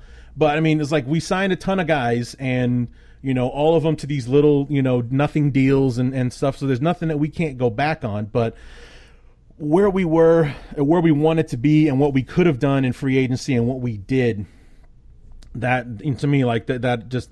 I love what he's done with the draft. I think he's great at draft and, making sure, doing the best talent available thing and whatnot. But the free agency, that's where he's really he really needs to step that up this offseason. He needs to hit a home run or two. Well, and in regard to his contract, I think people don't realize or don't think hard enough about how meaningless a head coach's contract and a GM's contract are. I mean, you've never seen a head coach or a GM, or rarely do you see either one have a situation where their contract runs out and they go to another team. I mean, they're always either fired or kept on their job based purely on how successful their team is. So, like, regardless of Pace's 2-year contract extension, if he hires a head coach that tanks in 2 years, he's going to be fired. Or if he hires a head coach that's great, he's probably going to get another contract extension. So, like, the number of years that Ryan Pace gets is irrelevant, and the number of years that the new head coach gets is irrelevant, because if they're good, they will get more years, and if they're bad, they will not finish out their contract. So I don't get why people get too caught up in all that. Yeah, I think it's like I said, I think it was more of a strategic move on the Bears' part to any future, head coaching candidates that, we've extended our GM. He's going to be here for a while, so this is who you're going to be hand in hand with if you come in and join the organization. Your 4-year contract will mirror his, kind of like the John Lynch, Kyle Shanahan deals, both 6-year deals. They're there together from day one. They're, attached to the hip with each other. That's what I think that's kind of what they're saying to any head coaching candidate that might be interested in the Bears job, that, our GM is a guy that we believe in. He's going to be here for the next 4 years. And most coaches sign 4 or 5-year deals when they join teams and such. So, you guys will be here together. Well, and even that, like the 49ers and Shanahan and Lynch, they signed 6-year deals, but if they both suck and tank and are terrible after 4 years, they're going to get fired. So, like, the extent and the number of years on that deal really doesn't matter. It's just a matter of looks and politics and appearing like there is continuity in the front office. Like you said, it's all about showing a head coach that there's stability in Chicago, and mission accomplished. Exactly. So, I mean, like I said, I thought it was more strategic than a pat on the back for a job well done or anything like that, because he's had his misses, that's for sure. I mean, it's our first-round picks haven't exactly been something to write home about. Kevin White. Let's talk about him for a second. Where do you land on Kevin White? Because I'm of the school of thought that the most frustrating part about Kevin White's situation is that even after all this time, we still have no idea what we have in this guy. Yeah, I'm of the camp that the Bears would be stupid to rely on him providing anything this season, and I don't think we're gonna. I mean, I think Ryan Pace is smart enough to realize that Kevin White is toast, or at least not worth investing in. I think you're going to see the Bears build their wide receiver core as though he is not there. And if he can show up and be a legitimate wide receiver, then that's an added bonus to the group that you're already building. But it won't be like this year where they go in saying he and Meredith are going to be your top 2 guys and hope that everything else kind of falls into place. I think they're going to get their top few guys, and White will enter camp as Kyle Fuller this year as number 4 or 5 guy. And if he can stay healthy and play well and work his way into a great role, then he might be looking at an NFL future still. But if not, then no harm done, no more risk involved, and you move on. Yeah, Kevin White, talk about a kid that's screwed, man. I mean, here's a guy, after the first 3 years of his career, he's played less than 5 complete games. And he's most likely, if it hasn't been done already, I don't think they've had to make a decision on his 5th-year option. There's no way in hell they're picking that up. And he's going to be in a position where he's going to have to play special teams. But the guy's made out of popsicle sticks, so the last thing that we want to do is put him on special teams where he's most likely to get hurt. So, I mean, this guy's kind of painted himself into a corner with his injury history to where he's going to have to do more to make the team this year. But I don't think the Bears are going to let him do it just because he hasn't proven that he can stay healthy when playing the position he was made for. And it would be so cool to see him be able to put it all together, and I really do feel bad for the guy. I mean, too, yeah. I mean, the kid had so much talent coming out, and we don't necessarily know how genuinely great of a person he is, but he seems like a decent kid who at least has his head in the right place. He's not reportedly out partying or all the time and not really focused on football. I mean, he's trying really hard to get on the field and play. And he can't help necessarily that his body's been unable to hold that. But I'm curious to see if and what changes with a new coaching staff, that how much of these injury issues that are affecting the rest of the team, how much of that is part of Kevin White's issue? Like, is it a dietary thing? Is it a workout thing? Is it something that the Bears' previous head coaching staff and strength and conditioning group was doing wrong that made this team as a whole more injury prone and negatively affected Kevin White? Or could a new coaching staff fix those minor things that help increase Kevin White's durability and actually get him on track? Or is he just not built for this league? That's the perfect assessment there. I agree with that wholeheartedly, and that's something that I wonder. Is that something that the Bears are going to work on? Because after watching Ryan Pace's press conference on Monday, I walked away very disappointed in Ryan Pace. The way that he was kind of just dodging questions and things like that. I didn't really care for his quote unquote performance in that press conference, but because that was one of the things that he kind of talked around as far as to trying to answer that question. It's all being evaluated or it's all being discussed when it came to, is there anything that we're going to be doing different, or looking into as far as trying to keep these guys healthy? Because that is something that absolutely plagued the 3 years that John Fox was head coach of the team. Yeah, I was disappointed in Ryan Pace's non-answers about that at the press conference. Like, Brad Biggs from the Tribune was the one that asked the question. He's like, Ryan, you said last year you were going to change a bunch of stuff about injuries, and now you got hurt. What's going on with that? And Ryan was basically like, yeah, we did change some stuff, but injuries are still a big problem, and we have to do something about it. Well, tell us what you're going to do about it. Don't just tell us it's a problem. We know it's a problem. What are you going to do this time? And I wondered if that was his way of basically saying, listen, I'm not going to throw John Fox's coaching staff under the bus here because we just fired him and I feel bad, but like maybe that's his way of saying, well, that we did make a change and you'll see if that was the right change. The change was made that day in firing the coaching staff. That's what we're going to do to change the injuries. I don't know. Right. And the fact that he came out and said that, the decision to fire Fox was made the night before. No, it wasn't. It was not. You did not make that decision after they lost to Minnesota. That decision was made weeks ago, and you know it. Especially if you have a list of guys that you want to talk to all ready to go. But, you've been thinking about it more than just last night if you've already got it out there. Denying that he put in requests to talk about guys when the story had already broke that we were trying to get, talk to McDaniels or Shermer, and whoever.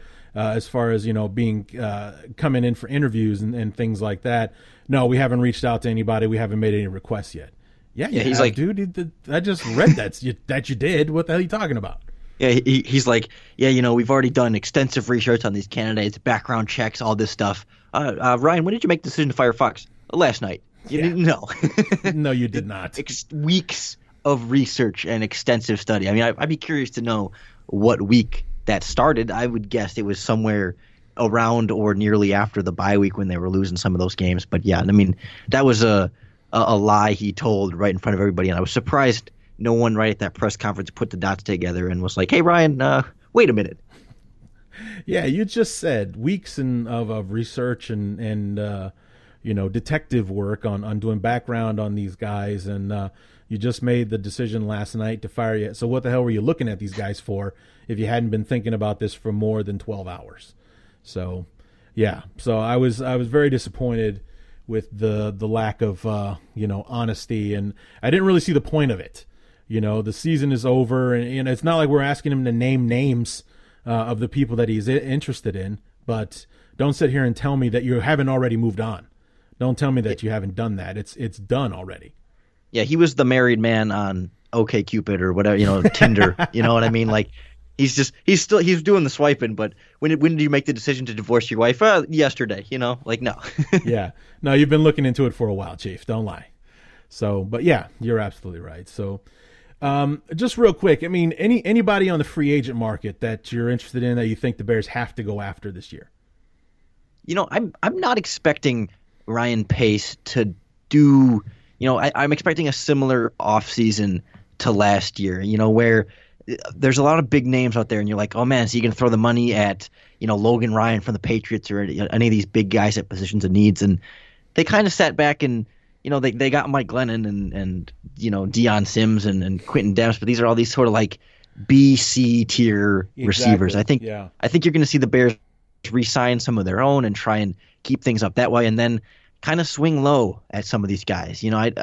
There's not like anybody in particular that I'm like, yes, make sure you go get this guy, but there's like a small list of those names of like, okay, maybe I'd kick the tires on a few of them. Even like a DJ Fluker on the offensive line. He was a first round pick by the Chargers and spent the year in New York, and he's a talented lineman who hasn't really gotten to put it all together. Maybe you get him as a nice backup / depth guy who can fill in to start and just kind of fill the little holes on your roster that way. I mean, I think big picture, the Bears need to overhaul the wide receiver position and the outside linebacker position. So I think you're going to see some big, at least under lower radar moves, but some big turnover at those positions. I think Pernell McPhee's gone.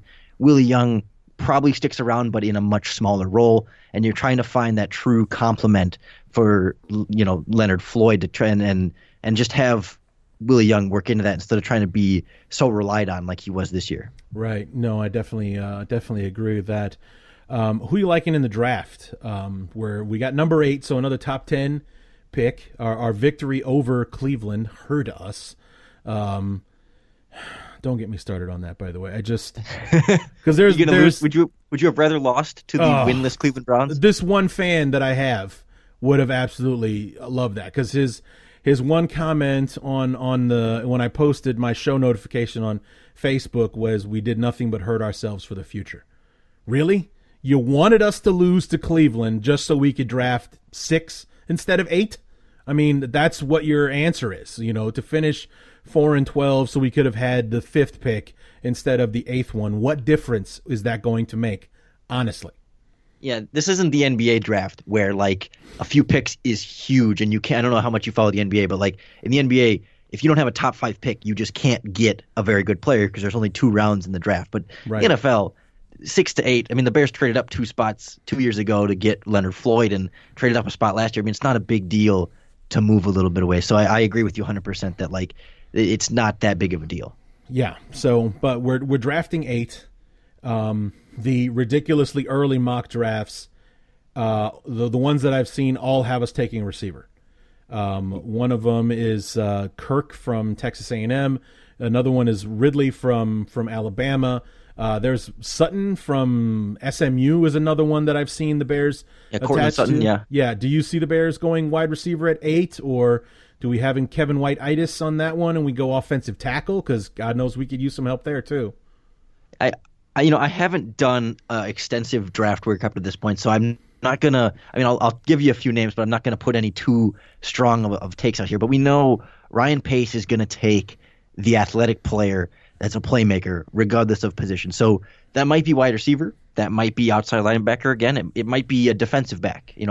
I don't know exactly what to expect, and anyone claiming to know what Ryan Pace is gonna do clearly is gonna be wrong. I mean, based on what we've seen him do in the last couple of years. Same thing with the head coach. I think in a few weeks here, or within the week, we're going to hear some insider somewhere that's not Adam Schefter, Ian Rappaport claim that, oh yeah, the Bears are favoring this head coach candidate, and no one's going to know. But in terms of guys in this draft that I keep an eye on, Bradley Chubb, he's an edge rusher from North Carolina State, just a big, powerful guy. He's kind of like what people want Pernell McPhee to be when healthy. Like if you take McPhee and add functioning knees and perhaps even a little bit stronger against the run and make him, 22 years old, that's kind of what you're getting from Chubb. Just a guy that I think would be a great complement for Leonard Floyd, to just be a little bit of a different skill set, but still a well-rounded edge defender would be nice there. And Josh Jackson, the cornerback from Iowa, he's probably going to end up being the top cornerback in this draft. I don't have a good feel yet whether he's a top 10 guy. Like I said, I haven't watched a lot of tape on him, but led the country in interceptions, can do a little bit of slot and outside and just kind of rove around the defense. He had like 3 interceptions against Ohio State, including a one-handed interception diving into the end zone. He had a bunch of pick sixes this year. Just the definition of athletic playmaker in the secondary. That's what Ryan Pace likes, and that's why I think Josh Jackson is one that could be in that conversation. Okay.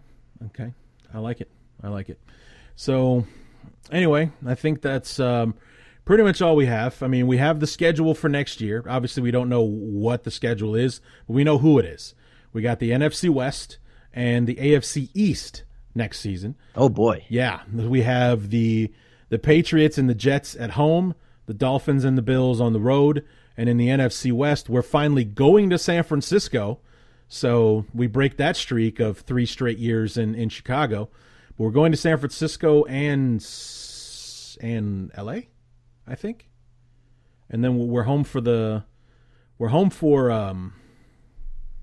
Seattle, Arizona. Arizona and Seattle, correct. Yeah, because the last time – no, I think we're at Arizona because we had Arizona in Chicago in 2015. So we're at Arizona. So we're at San Francisco and Arizona, home for LA and Seattle. So, and then we have the Giants and the Buccaneers again. Those are the same place finishes. I forget which one is which. I think we're at New York, home for Tampa Bay. So at least we don't have to go down to Tampa again. And then obviously we have our NFC North rivals, who I'd like to see us win some of those games next year. That would be nice.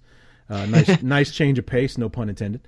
First goal, beat the Green Bay Packers. Yes. I mean, maybe that should be beat the Minnesota Vikings the way they've been playing. But you know, if Pat Shurmur's your head coach, maybe that's a little bit more poignant. Absolutely. That's a little bit more poignant. I agree 100%. So, you know, that's the schedule for next year. We're at Miami, at Buffalo, home for New England and the Jets. And, you know, hopefully we can keep the Patriots under 50 this time.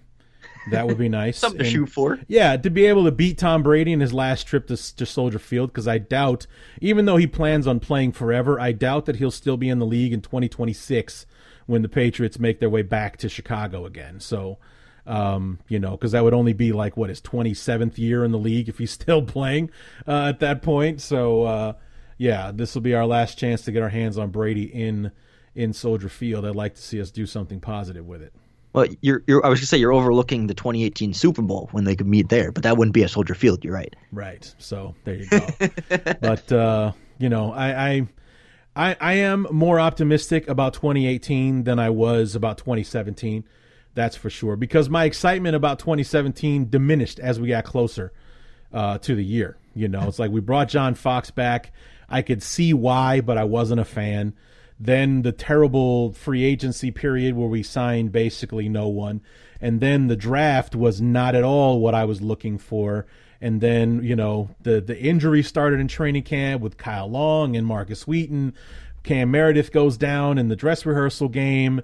And then it all just kind of tumbles from there. And then we get our hopes way up after that Atlanta game. Holy crap, dude, we were so competitive. We almost beat them, you know, one play away from beating the Falcons. And then we go to Tampa Bay and we get slaughtered by the Buccaneers. And that's a loss. The further we got away from, the worse it looks, because that was one of only 5 victories for Tampa Bay this year.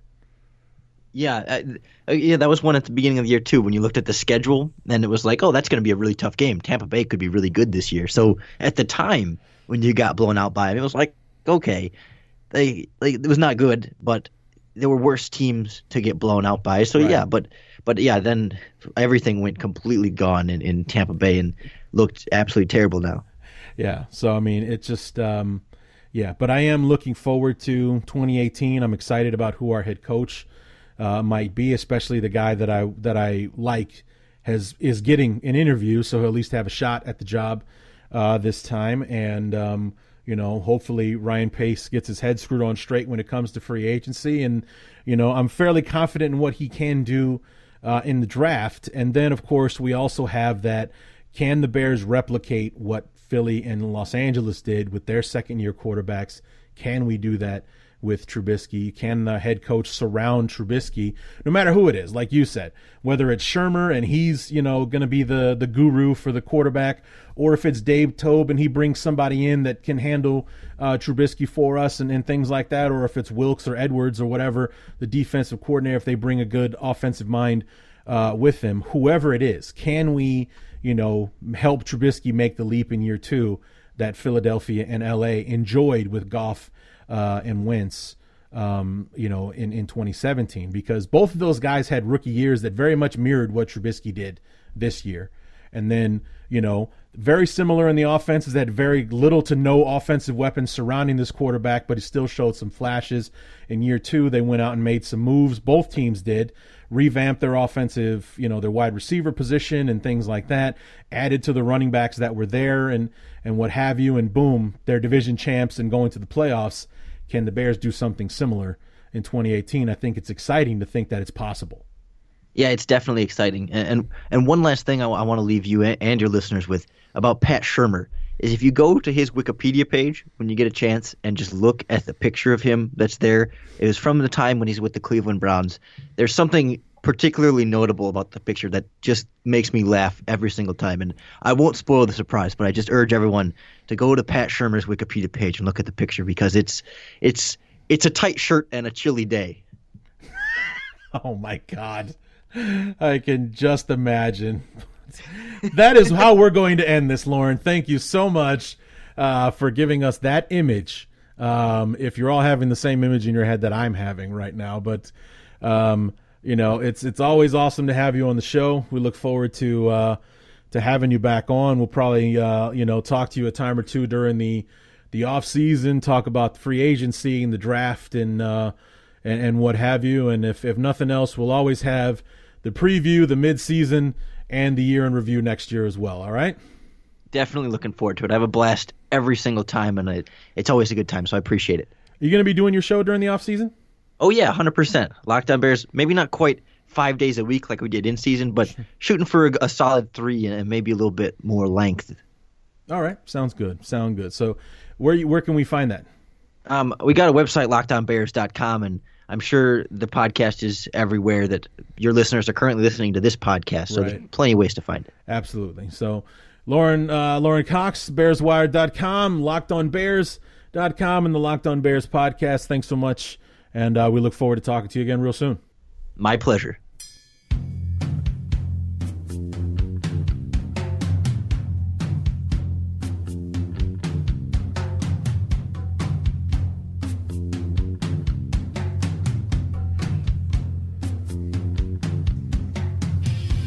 Always enjoy having Lauren on the show.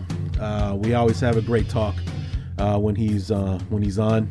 Look forward to having him back on for whatever reason in 2018. Maybe see if we can sneak him on during the free agency review or maybe the draft review, that kind of thing, just to have him back on the show because I enjoy having him so much. So feel free to go ahead and listen to his show, Locked On Bears, as he said there in the interview that the show will be on a couple times a week during the off season, and see what insight and commentary he can provide while the CBR is on its hiatus during the off season.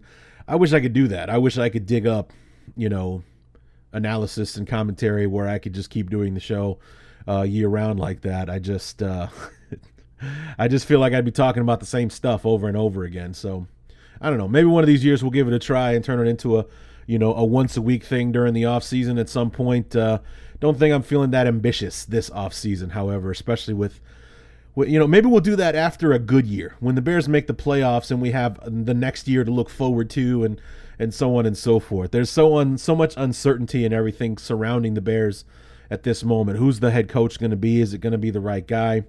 Can Pace finally hit some home runs in free agency? How will the next draft class turn out? That kind of thing. There's just a little too many questions this year. I don't want to fill up the offseason with 20 episodes of me bitching between now and the free agency period and the draft and so on and so forth. So, plus, like I said, I feel like I'd be talking about the same stuff over and over again. So maybe the Bears make the playoffs in 2018 and we'll get ambitious in 2019.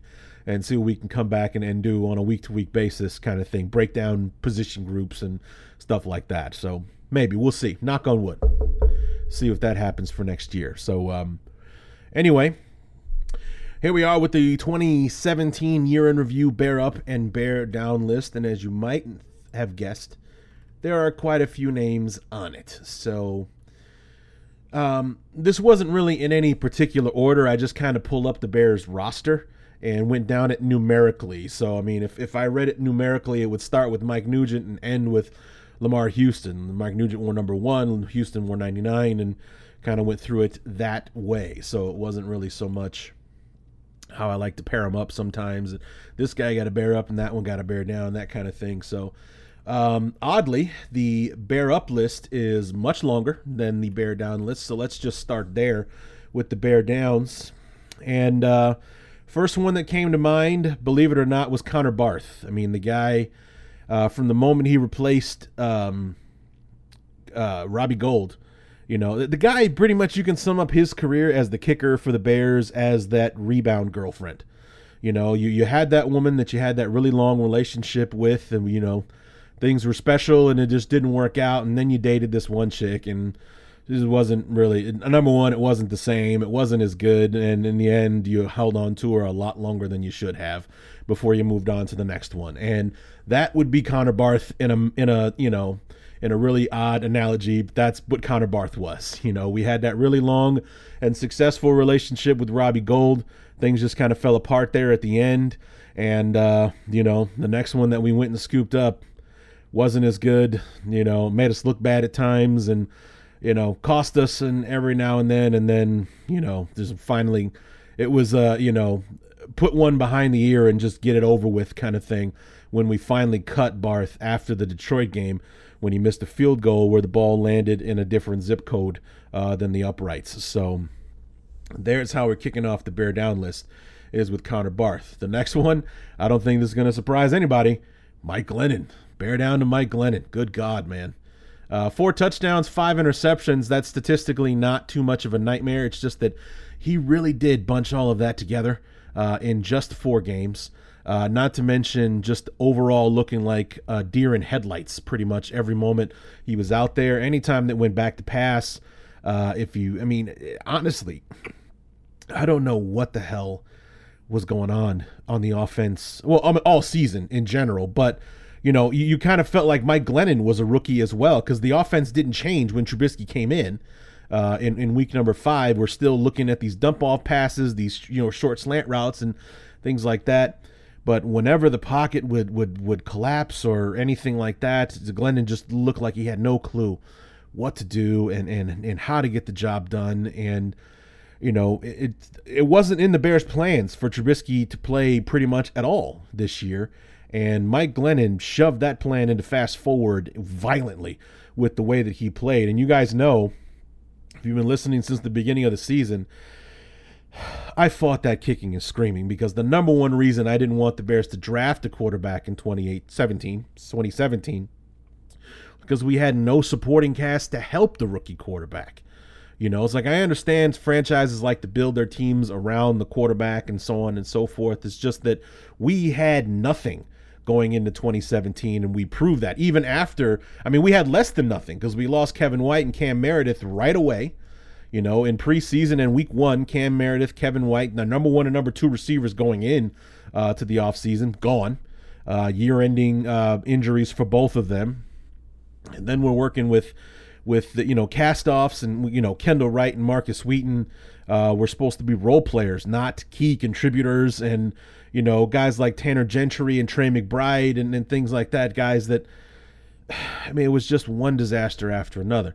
So that's sort of in Glennon's favor. However, Glennon was the pro. That's what we brought him here for. He was the one that had success when he was playing on crappy Tampa Bay Buccaneers teams, the ones that finished, 2-14, that earned them the number 1 pick that landed him Jameis Winston.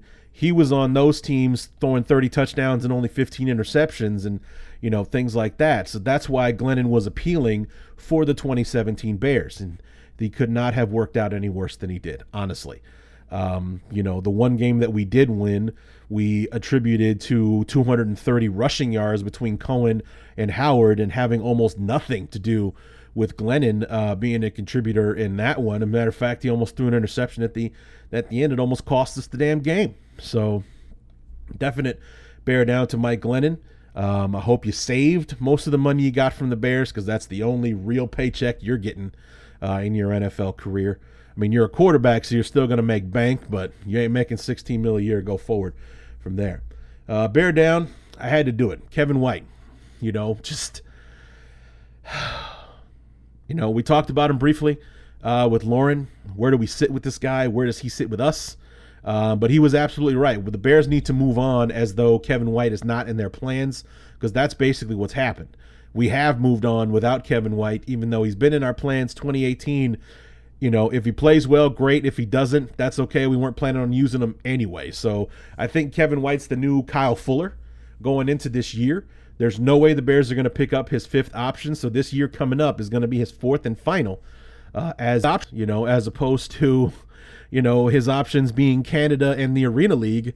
Will it be other NFL teams that are going to throw some money at him because he showed some promise and some skills, or showed the skills that got him drafted 7th overall in 2015? Is that what Kevin White's going to be? I hope for his sake and the Bears' sake, quite frankly, I hope it is. I hope the Bears have, a decision to make at the end of 2018, as opposed to that decision making itself as it has in the first 3 years of Kevin White's career. But, you can't blame a guy for getting hurt, but, I don't have to be happy about it. And, Kevin White, 3 years in a row, he's played less than 5 complete games, and we've needed a wide receiver that whole time, and that's what he was drafted to be, and he has let us down tremendously there. Speaking of wide receivers that let us down, Marcus Wheaton, bear down to you. I don't think that's all I'm going to say about Marcus Wheaton. Screw that guy. 3 catches for $6 million. Definitely got our money's worth there. Bear down to Quentin Demps. I don't know. Maybe actually I should take him off. Let's make him an honorable mention for a bear down, because he only played in 2.5 games. He got hurt in the Pittsburgh game, and him getting hurt ended up being a good thing because it forced Adrian Amos into duty, and Amos had a fantastic year. So let's make him an honorable mention because he played horribly in those first 3 games. But we'll take him off the bear down list. We'll make him an honorable bear down, or honorable mention bear down, because of he was terrible in those first 3 games. Bear down Marcus Cooper. Don't even think I have to go into why on that one. Bear down to Michael Burton. If you guys don't know who that is, good for you. That's our fullback, and the guy did more damage than anything else. Probably one of the worst lead blockers I have ever seen a running back have. I mean, for any of you guys that listen to the Bears Barroom podcast, it's the guy, Draft Dr. Phil, something like that. I follow him on Twitter, and he's always showing clips of Bears and Bears plays and stuff like that. And this guy had a real hard-on for Michael Burton, and as far as him being terrible and constantly because it basically was just showing the incompetence of the coaching staff and how they keep putting him out there regardless of the fact of what this guy does. And he was absolutely right. I mean, you go back and you look at these clips and you see, Jordan Howard getting tackled by the guy that blocked, or Burton went out and blocked nobody and Tariq Cohen had to make this play by himself, or, if Burton makes this block, Jordan Howard walks into the end zone, that kind of thing. And the guy all he did, number one, he took up a roster spot. He stole whatever money he made, which wouldn't have been much, but he stole every penny of it. And he was unproductive, and 4 carries for 9 yards, and had a ridiculous, why did we give him the ball on 3rd and 1 against Minnesota? All he did was run straight into his center's back and then chop his feet for a few seconds before somebody tackled him, and that's all that happened there. That was the perfect Michael Burton play, because that's exactly what the guy did for us. Nothing. He gained nothing on that play. He did nothing for the Bears in 2017. So good riddance to you.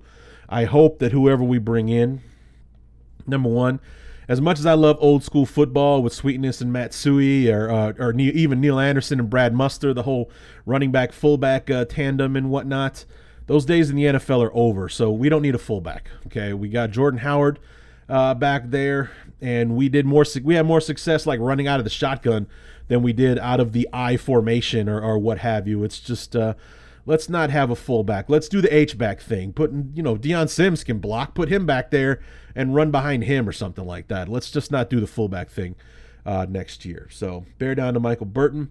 Bear down to Jarrell Freeman. And not because he got hurt. That doesn't help. But just because he pretty much PED'd his way out of Chicago. I mean, he got busted for PEDs last year, ended up losing 4 games when we really could have used him. And he was a beast when he was on the field. First game of the year against Atlanta, he leads the team in tackles, and he tore his pectoral muscle like the first play, literally like the first play of the game. Played like an animal for the entire 60 minutes. We almost win that one, but he was hurt for the season, so that was unfortunate. And then a few weeks later, it turns out he got busted for PEDs, suspended for 10 games now. This happened at midseason, so he was suspended on IR for the last 8 games of the season, but he's also suspended for the first two games of next season. And he only signed a 3-year contract with the Bears. This was year number 2. So will the Bears bring him back next year? Because his replacement, Nick Kwiatkowski, missed some time with a similar injury, but when he was healthy and on the field, I didn't really miss Jarrell Freeman this year, to be honest with you. So I think Freeman's fate might be sealed. And, bear down for the PEDs, not for getting hurt, but bear down for getting busted again. Come on, dude. I mean, it just seems so irresponsible. These guys have all the resources in the world to check and see if what they're taking is legal. If this is what's going to get popped, is this a banned substance by the league? Is it looked upon as a performance enhancer? You guys have all the resources there. It's not like the NFL is hiding this list from anybody. Get out there, find out what you're taking, find out what's in it, and if you don't know, they have the resources. You can call and find out. Hey, I got this stuff. It's over the counter. Here's what it's called. Is it any good? Should I be taking this? Should I not? So on and so forth. So many of these guys get busted for being stupid and they plead ignorance when this happens. I mean, remember when Jim Miller was our quarterback back in 2000, something like that? He comes off the bench. He's doing really well for us. The Bears actually playing well with Jim Miller as the quarterback, and then he got popped for PEDs the last 4 games of the season because his regular medication or something wasn't there, so he went to GNC, got some stuff off the counter, and got popped for it, and the Bears had to play the last 4 games without him, and I think we lost them all. And, when he was playing well and we finally found a quarterback we could play with, Jim Miller is on the sidelines at home watching the games because he took some bad stuff that he wasn't supposed to take and didn't check to see if he was supposed to be taking it. So that's why Jarrell Freeman makes the list. Bear down to Bobby Massey. He's just finished year 2 of a 3-year deal. Hopefully your replacement is out there somewhere because I'm tired of talking about you. And bear down to Deion Sims. $6 million for what this year? Honestly. I don't know. So anyway, bear down to him. And then finally bear down to Pernell McPhee. I think we may have seen the end of Pernell McPhee when he was put on injured reserve this year.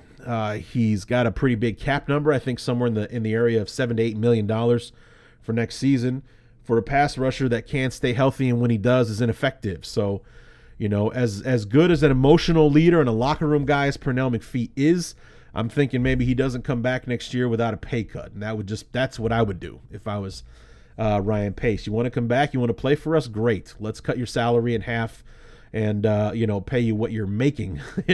Pay you what you're worth instead of paying you what you're actually making. It's not fair to the franchise. So those are the bear downs. Bear up. Let's move on to this list. A lot more guys on this list. In no particular order, let's go bear up to Mike Nugent. We started the bear downs with a kicker. Let's go bear up to Mike Nugent. Was only on the team for the last, 4 or 5 games. But like I said, watching Mike Nugent kick, the guy looks like a kicker. Honestly, it looked effortless. Just had to make sure he aimed it right. But everything looked like, perfect technique. Boom, it's through the uprights and so on and so forth. We're perfect. Where it was like every kick that Connor Barth made seemed like it was just this unbelievable effort this guy had to make in order to put it through the uprights. So bear up to Mike Nugent. Hopefully, if he doesn't come back, I hope he does, actually. The way he looked, I think he should come back. Give him a shot. Bring him back to training camp at least. Let him try to make the team. Bear up to Kendall Wright, one of the 2 free agent acquisitions that worked out for the Bears this year. But he's only on a 1-year deal. Will the Bears bring him back? Is he in the plans of who our next head coach is going to be? Bear up to Pat O'Donnell. one of the few consistent players we had on the team this year, and he threw a touchdown pass against the Vikings on Monday Night Football, so that's cool. Bear up Dontrell Inman. He was productive when we used him. Actually had a decent game against Minnesota in the finale. And, maybe he should be more of an honorable mention. Let's put him on that list. The honorable mention for Bear Ups because his productivity wasn't there. But I think I actually tried to put him on the list because it wasn't his fault that he wasn't productive. It's not like we tried to get him involved and he kept dropping the ball or something like that, or he wasn't open or anything. It just, Dowell Loggins. Oh, crap. That's who I forgot. Bear down. Dowell Loggins. John Fox. Good riddance to you both. And for some reason, Dowell Loggins is now the offensive coordinator of the Dolphins. So, I hope Adam Gase keeps calling the plays. But Dowell Loggins, he's not the Bears' problem anymore, regardless. I mean, we fired him, but boy, he got a job quick. I don't know what that says. Honestly, I don't. I mean, I'm hoping for his sake, it's more about Adam Gase understands the restrictions he had under John Fox or something. But yeah, he's quickly joined a new staff, and he's back down in Miami with reunited with Adam Gase as the offensive coordinator of the Dolphins. So take that for what you will. And then John Fox, I was very happy, very excited when you got hired, and that did not work out. So good riddance to you, sir. Moving on, we have, let's stick with coaches. Bear up to Vic Fangio, bear up to Jeff Rodgers. Had to use some imagination, our special teams coordinator, to get us some points this year, and special bear up to Vic Fangio, who got interviewed for the head job, and who I'm hearing rumors that the Bears are basically going to do whatever they can to keep Fangio on as defensive coordinator. So he might be the Buddy Ryan that, he sticks with the team even after his head coach got fired. So hopefully that works out. I'd be very happy if we could keep on Vic Fangio and keep the defense, have some consistency there, because it definitely is the offense that needs the shot in the arm and a fresh new set of eyes on it. So bear up to those guys, and hopefully we definitely get Fangio back, and I wouldn't be opposed to Jeff Rodgers. So anyway, where were we? Bear up Kyle Fuller. Had to give it to you. You came on strong in relief duty of the terrible Marcus Cooper. The second half of the season did not start off well, but you finished strong, definitely. Had an outstanding game against Cleveland, and that normally wouldn't sound impressive if it wasn't Josh Gordon that you were left to cover all day long, which you were, and basically you shut him down for the entire football game. That's no small task. Bear up to Prince Amukamara, the other 2017 free agent acquisition that actually worked out well for us. Hopefully, he only signed a one-year deal with the Bears, but he did say that he was looking for a home, was tired of bouncing around because this was his third team in 3 years. The last year of his rookie contract with the Giants, the one-year deal he signed with Jacksonville, and now a one-year deal with the Bears. I think he's hoping to stick around, and I hope that we keep him. We could use some stability at the position, that's for sure. Bear up to Tariq Cohen. How could you not? I don't really even need to go into why. The kid's special. He just is. We talked about him coming into the season, his size, his shiftiness, his speed, his, what's the word I'm looking for? Elusiveness. That's it. Elusiveness, thinking that he would be the Darren Sproles, and he definitely fit that role tremendously. It's not his fault that his offensive coordinator and his offensive coaching staff lacked the imagination to find a way to get him the football when other defenses were keying in on him. The best offensive minds figure out a way to do that, even if you're just using him as a decoy. You use him as a decoy enough, they'll start focusing on the guy that you're decoying him for, therefore leaving the guy that you want to have the ball open eventually. Guys like Sean Payton and whatnot, they can figure out how to do that. And hopefully the next guy that we have will be able to do that, because Tariq Cohen's not going to be a secret going into 2018 or ever again for that matter. And, people are going to be game planning to stop him. And hopefully we have a plan to counteract that and make him more useful and a bigger part of the offense in 2018 and beyond. Bear up to Adrian Amos. Way to step up, Chief. Fantastic job. We thought that thought you were another one-and-done free, safety draft choice bust for the Bears. We've got a bunch of Al Alfalavas and, guys that came in and had tremendous rookie seasons, and then you basically never heard from him again. We're off the team in 2 years.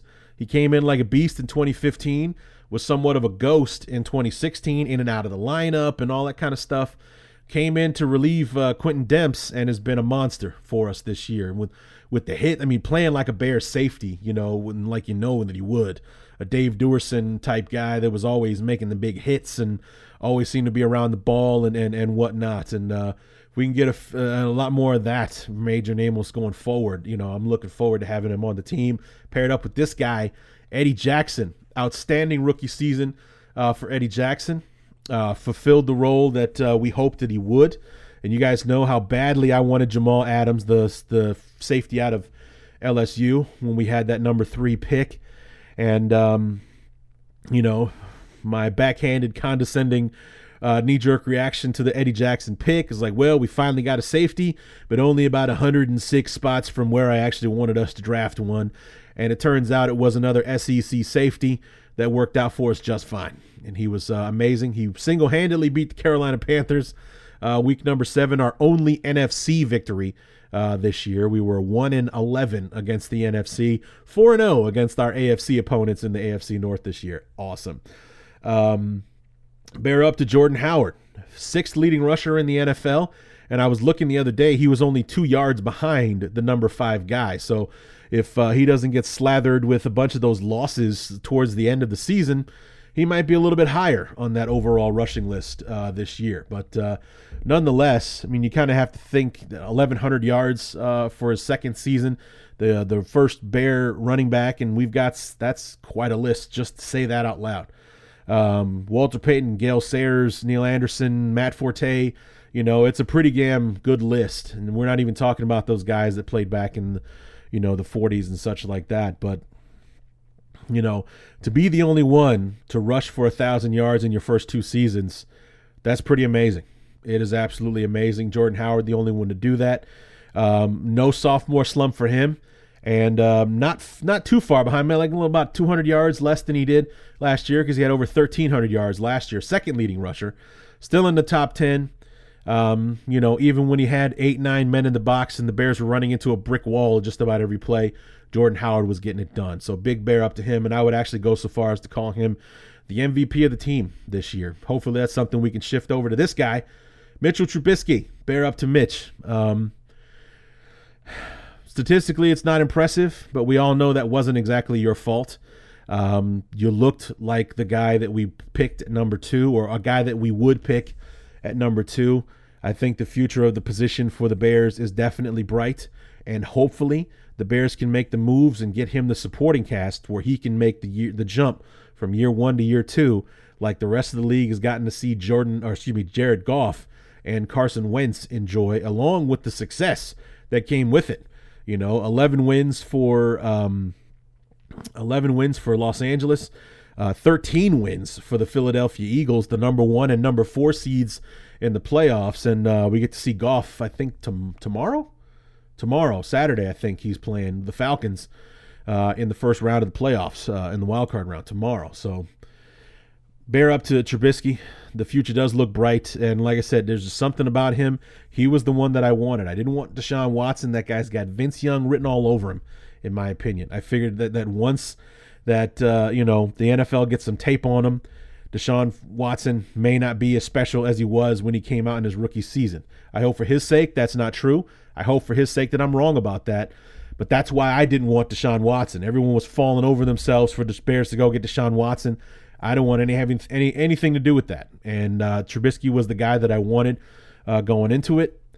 And it turns out that's who the Bears wanted as well. It's like, if we have to pick a quarterback, that's the one I want. He's the one we got. And that's working out okay so far. So hopefully we get the guy some support, get some more wins, and we can have ourselves a staple of the NFL and the next Aaron Rodgers in our division. Bear up to Nick Witkowski.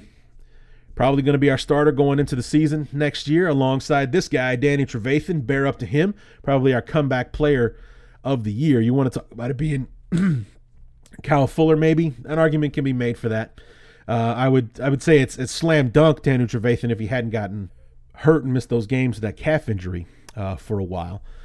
So I guess, maybe it should be Kyle Fuller with his overall level of play. But I like Daniel Trevathan more, to be honest with you. But, those are probably going to be our inside linebackers next year, Kwiatkowski and Trevathan. And then bear up to Cody Whitehair and Charles Leno. Not so much for his play, because Charles Leno never really been a fan, but I got to give the guy credit. He hasn't missed a snap since he took over the job in 2015. He played I think Lauren Cox had a post about it on Twitter the other day. Over 1,000 snaps in 2016. He played every single one. 980-something snaps this year.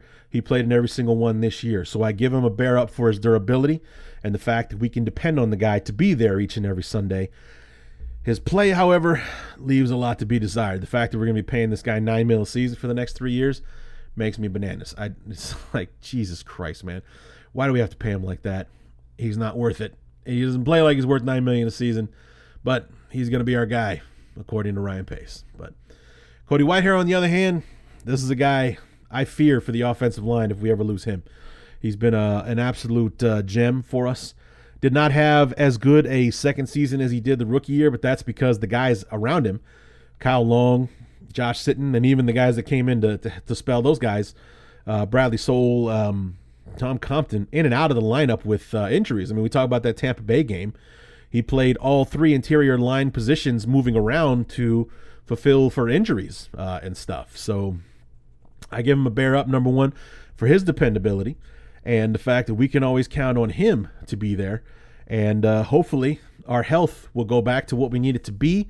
Kyle Long taking care of that with the surgeries on his neck and his shoulder this year. And, so we can keep Cody Whitehair at center and we can start getting some, get him back in the Pro Bowl. Like Olin Kreutz was making it every single year there for a long time. Hopefully Cody Whitehair could be that guy that picks up that tradition from him. Getting towards the end here, bear up to Zach Miller. We only got to play half the season, but he was one of Trubisky's favorite targets and, made an amazing play in what quite frankly could be the last play of his NFL career. That touchdown pass from Trubisky, I don't give a damn what the NFL says or what they try to tell us about the ball touching the ground and all the rest of that nonsense. He caught the ball. It was a touchdown. He damn near lost his leg making that catch for the Bears. And for that, I give him a bear up. He was Trubisky's favorite target in the first 4 games when Trubisky was on the field with him. He was a favorite target of Glennon's when he was our quarterback, God help us. But, he was one of our more reliable and dependable targets. I just wish he had better luck with the injuries than he's had, especially the one that he suffered this year. But bear up to him. And for his sake, I hope he doesn't play anymore, so he doesn't have to put his family through him getting hurt again.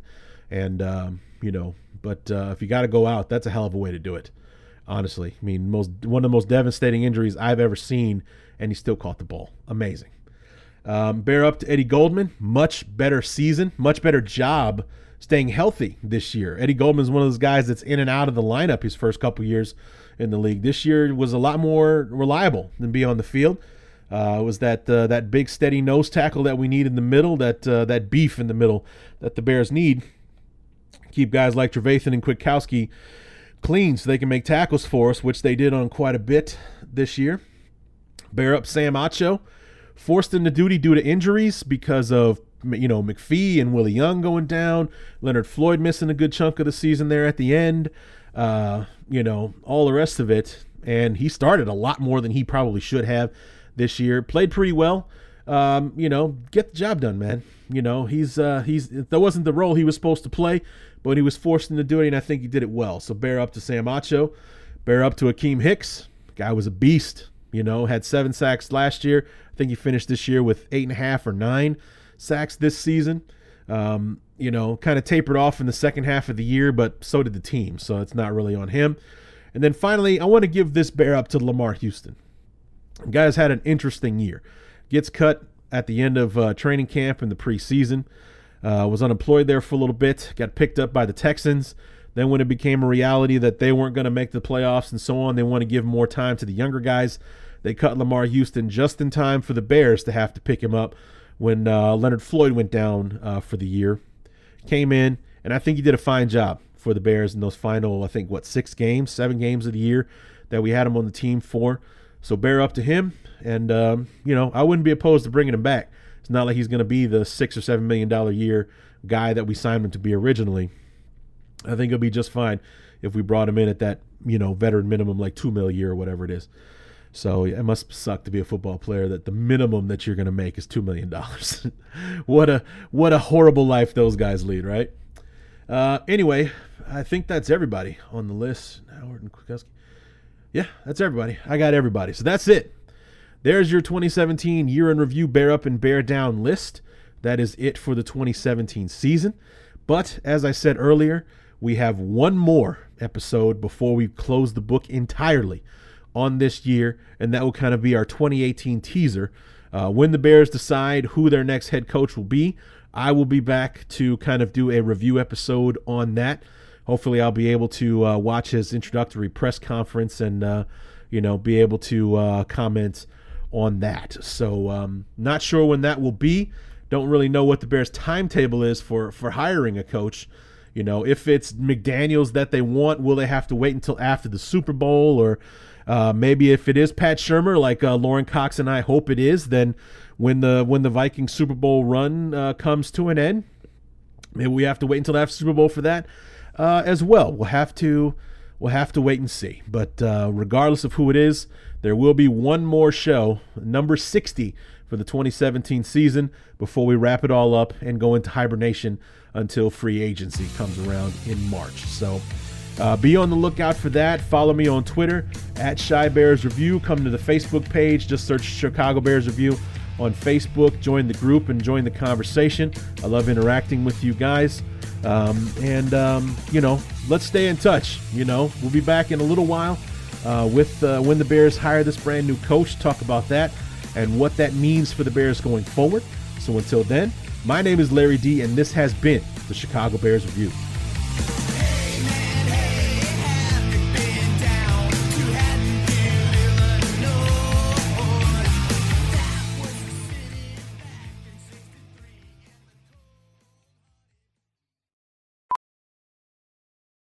VR training platforms, like the one developed by Fundamental VR and Orbis International, are helping surgeons train over and over before operating on real patients. As you practice each skill, the muscle memory starts to develop. Learn more at meta.com/metaverseimpact.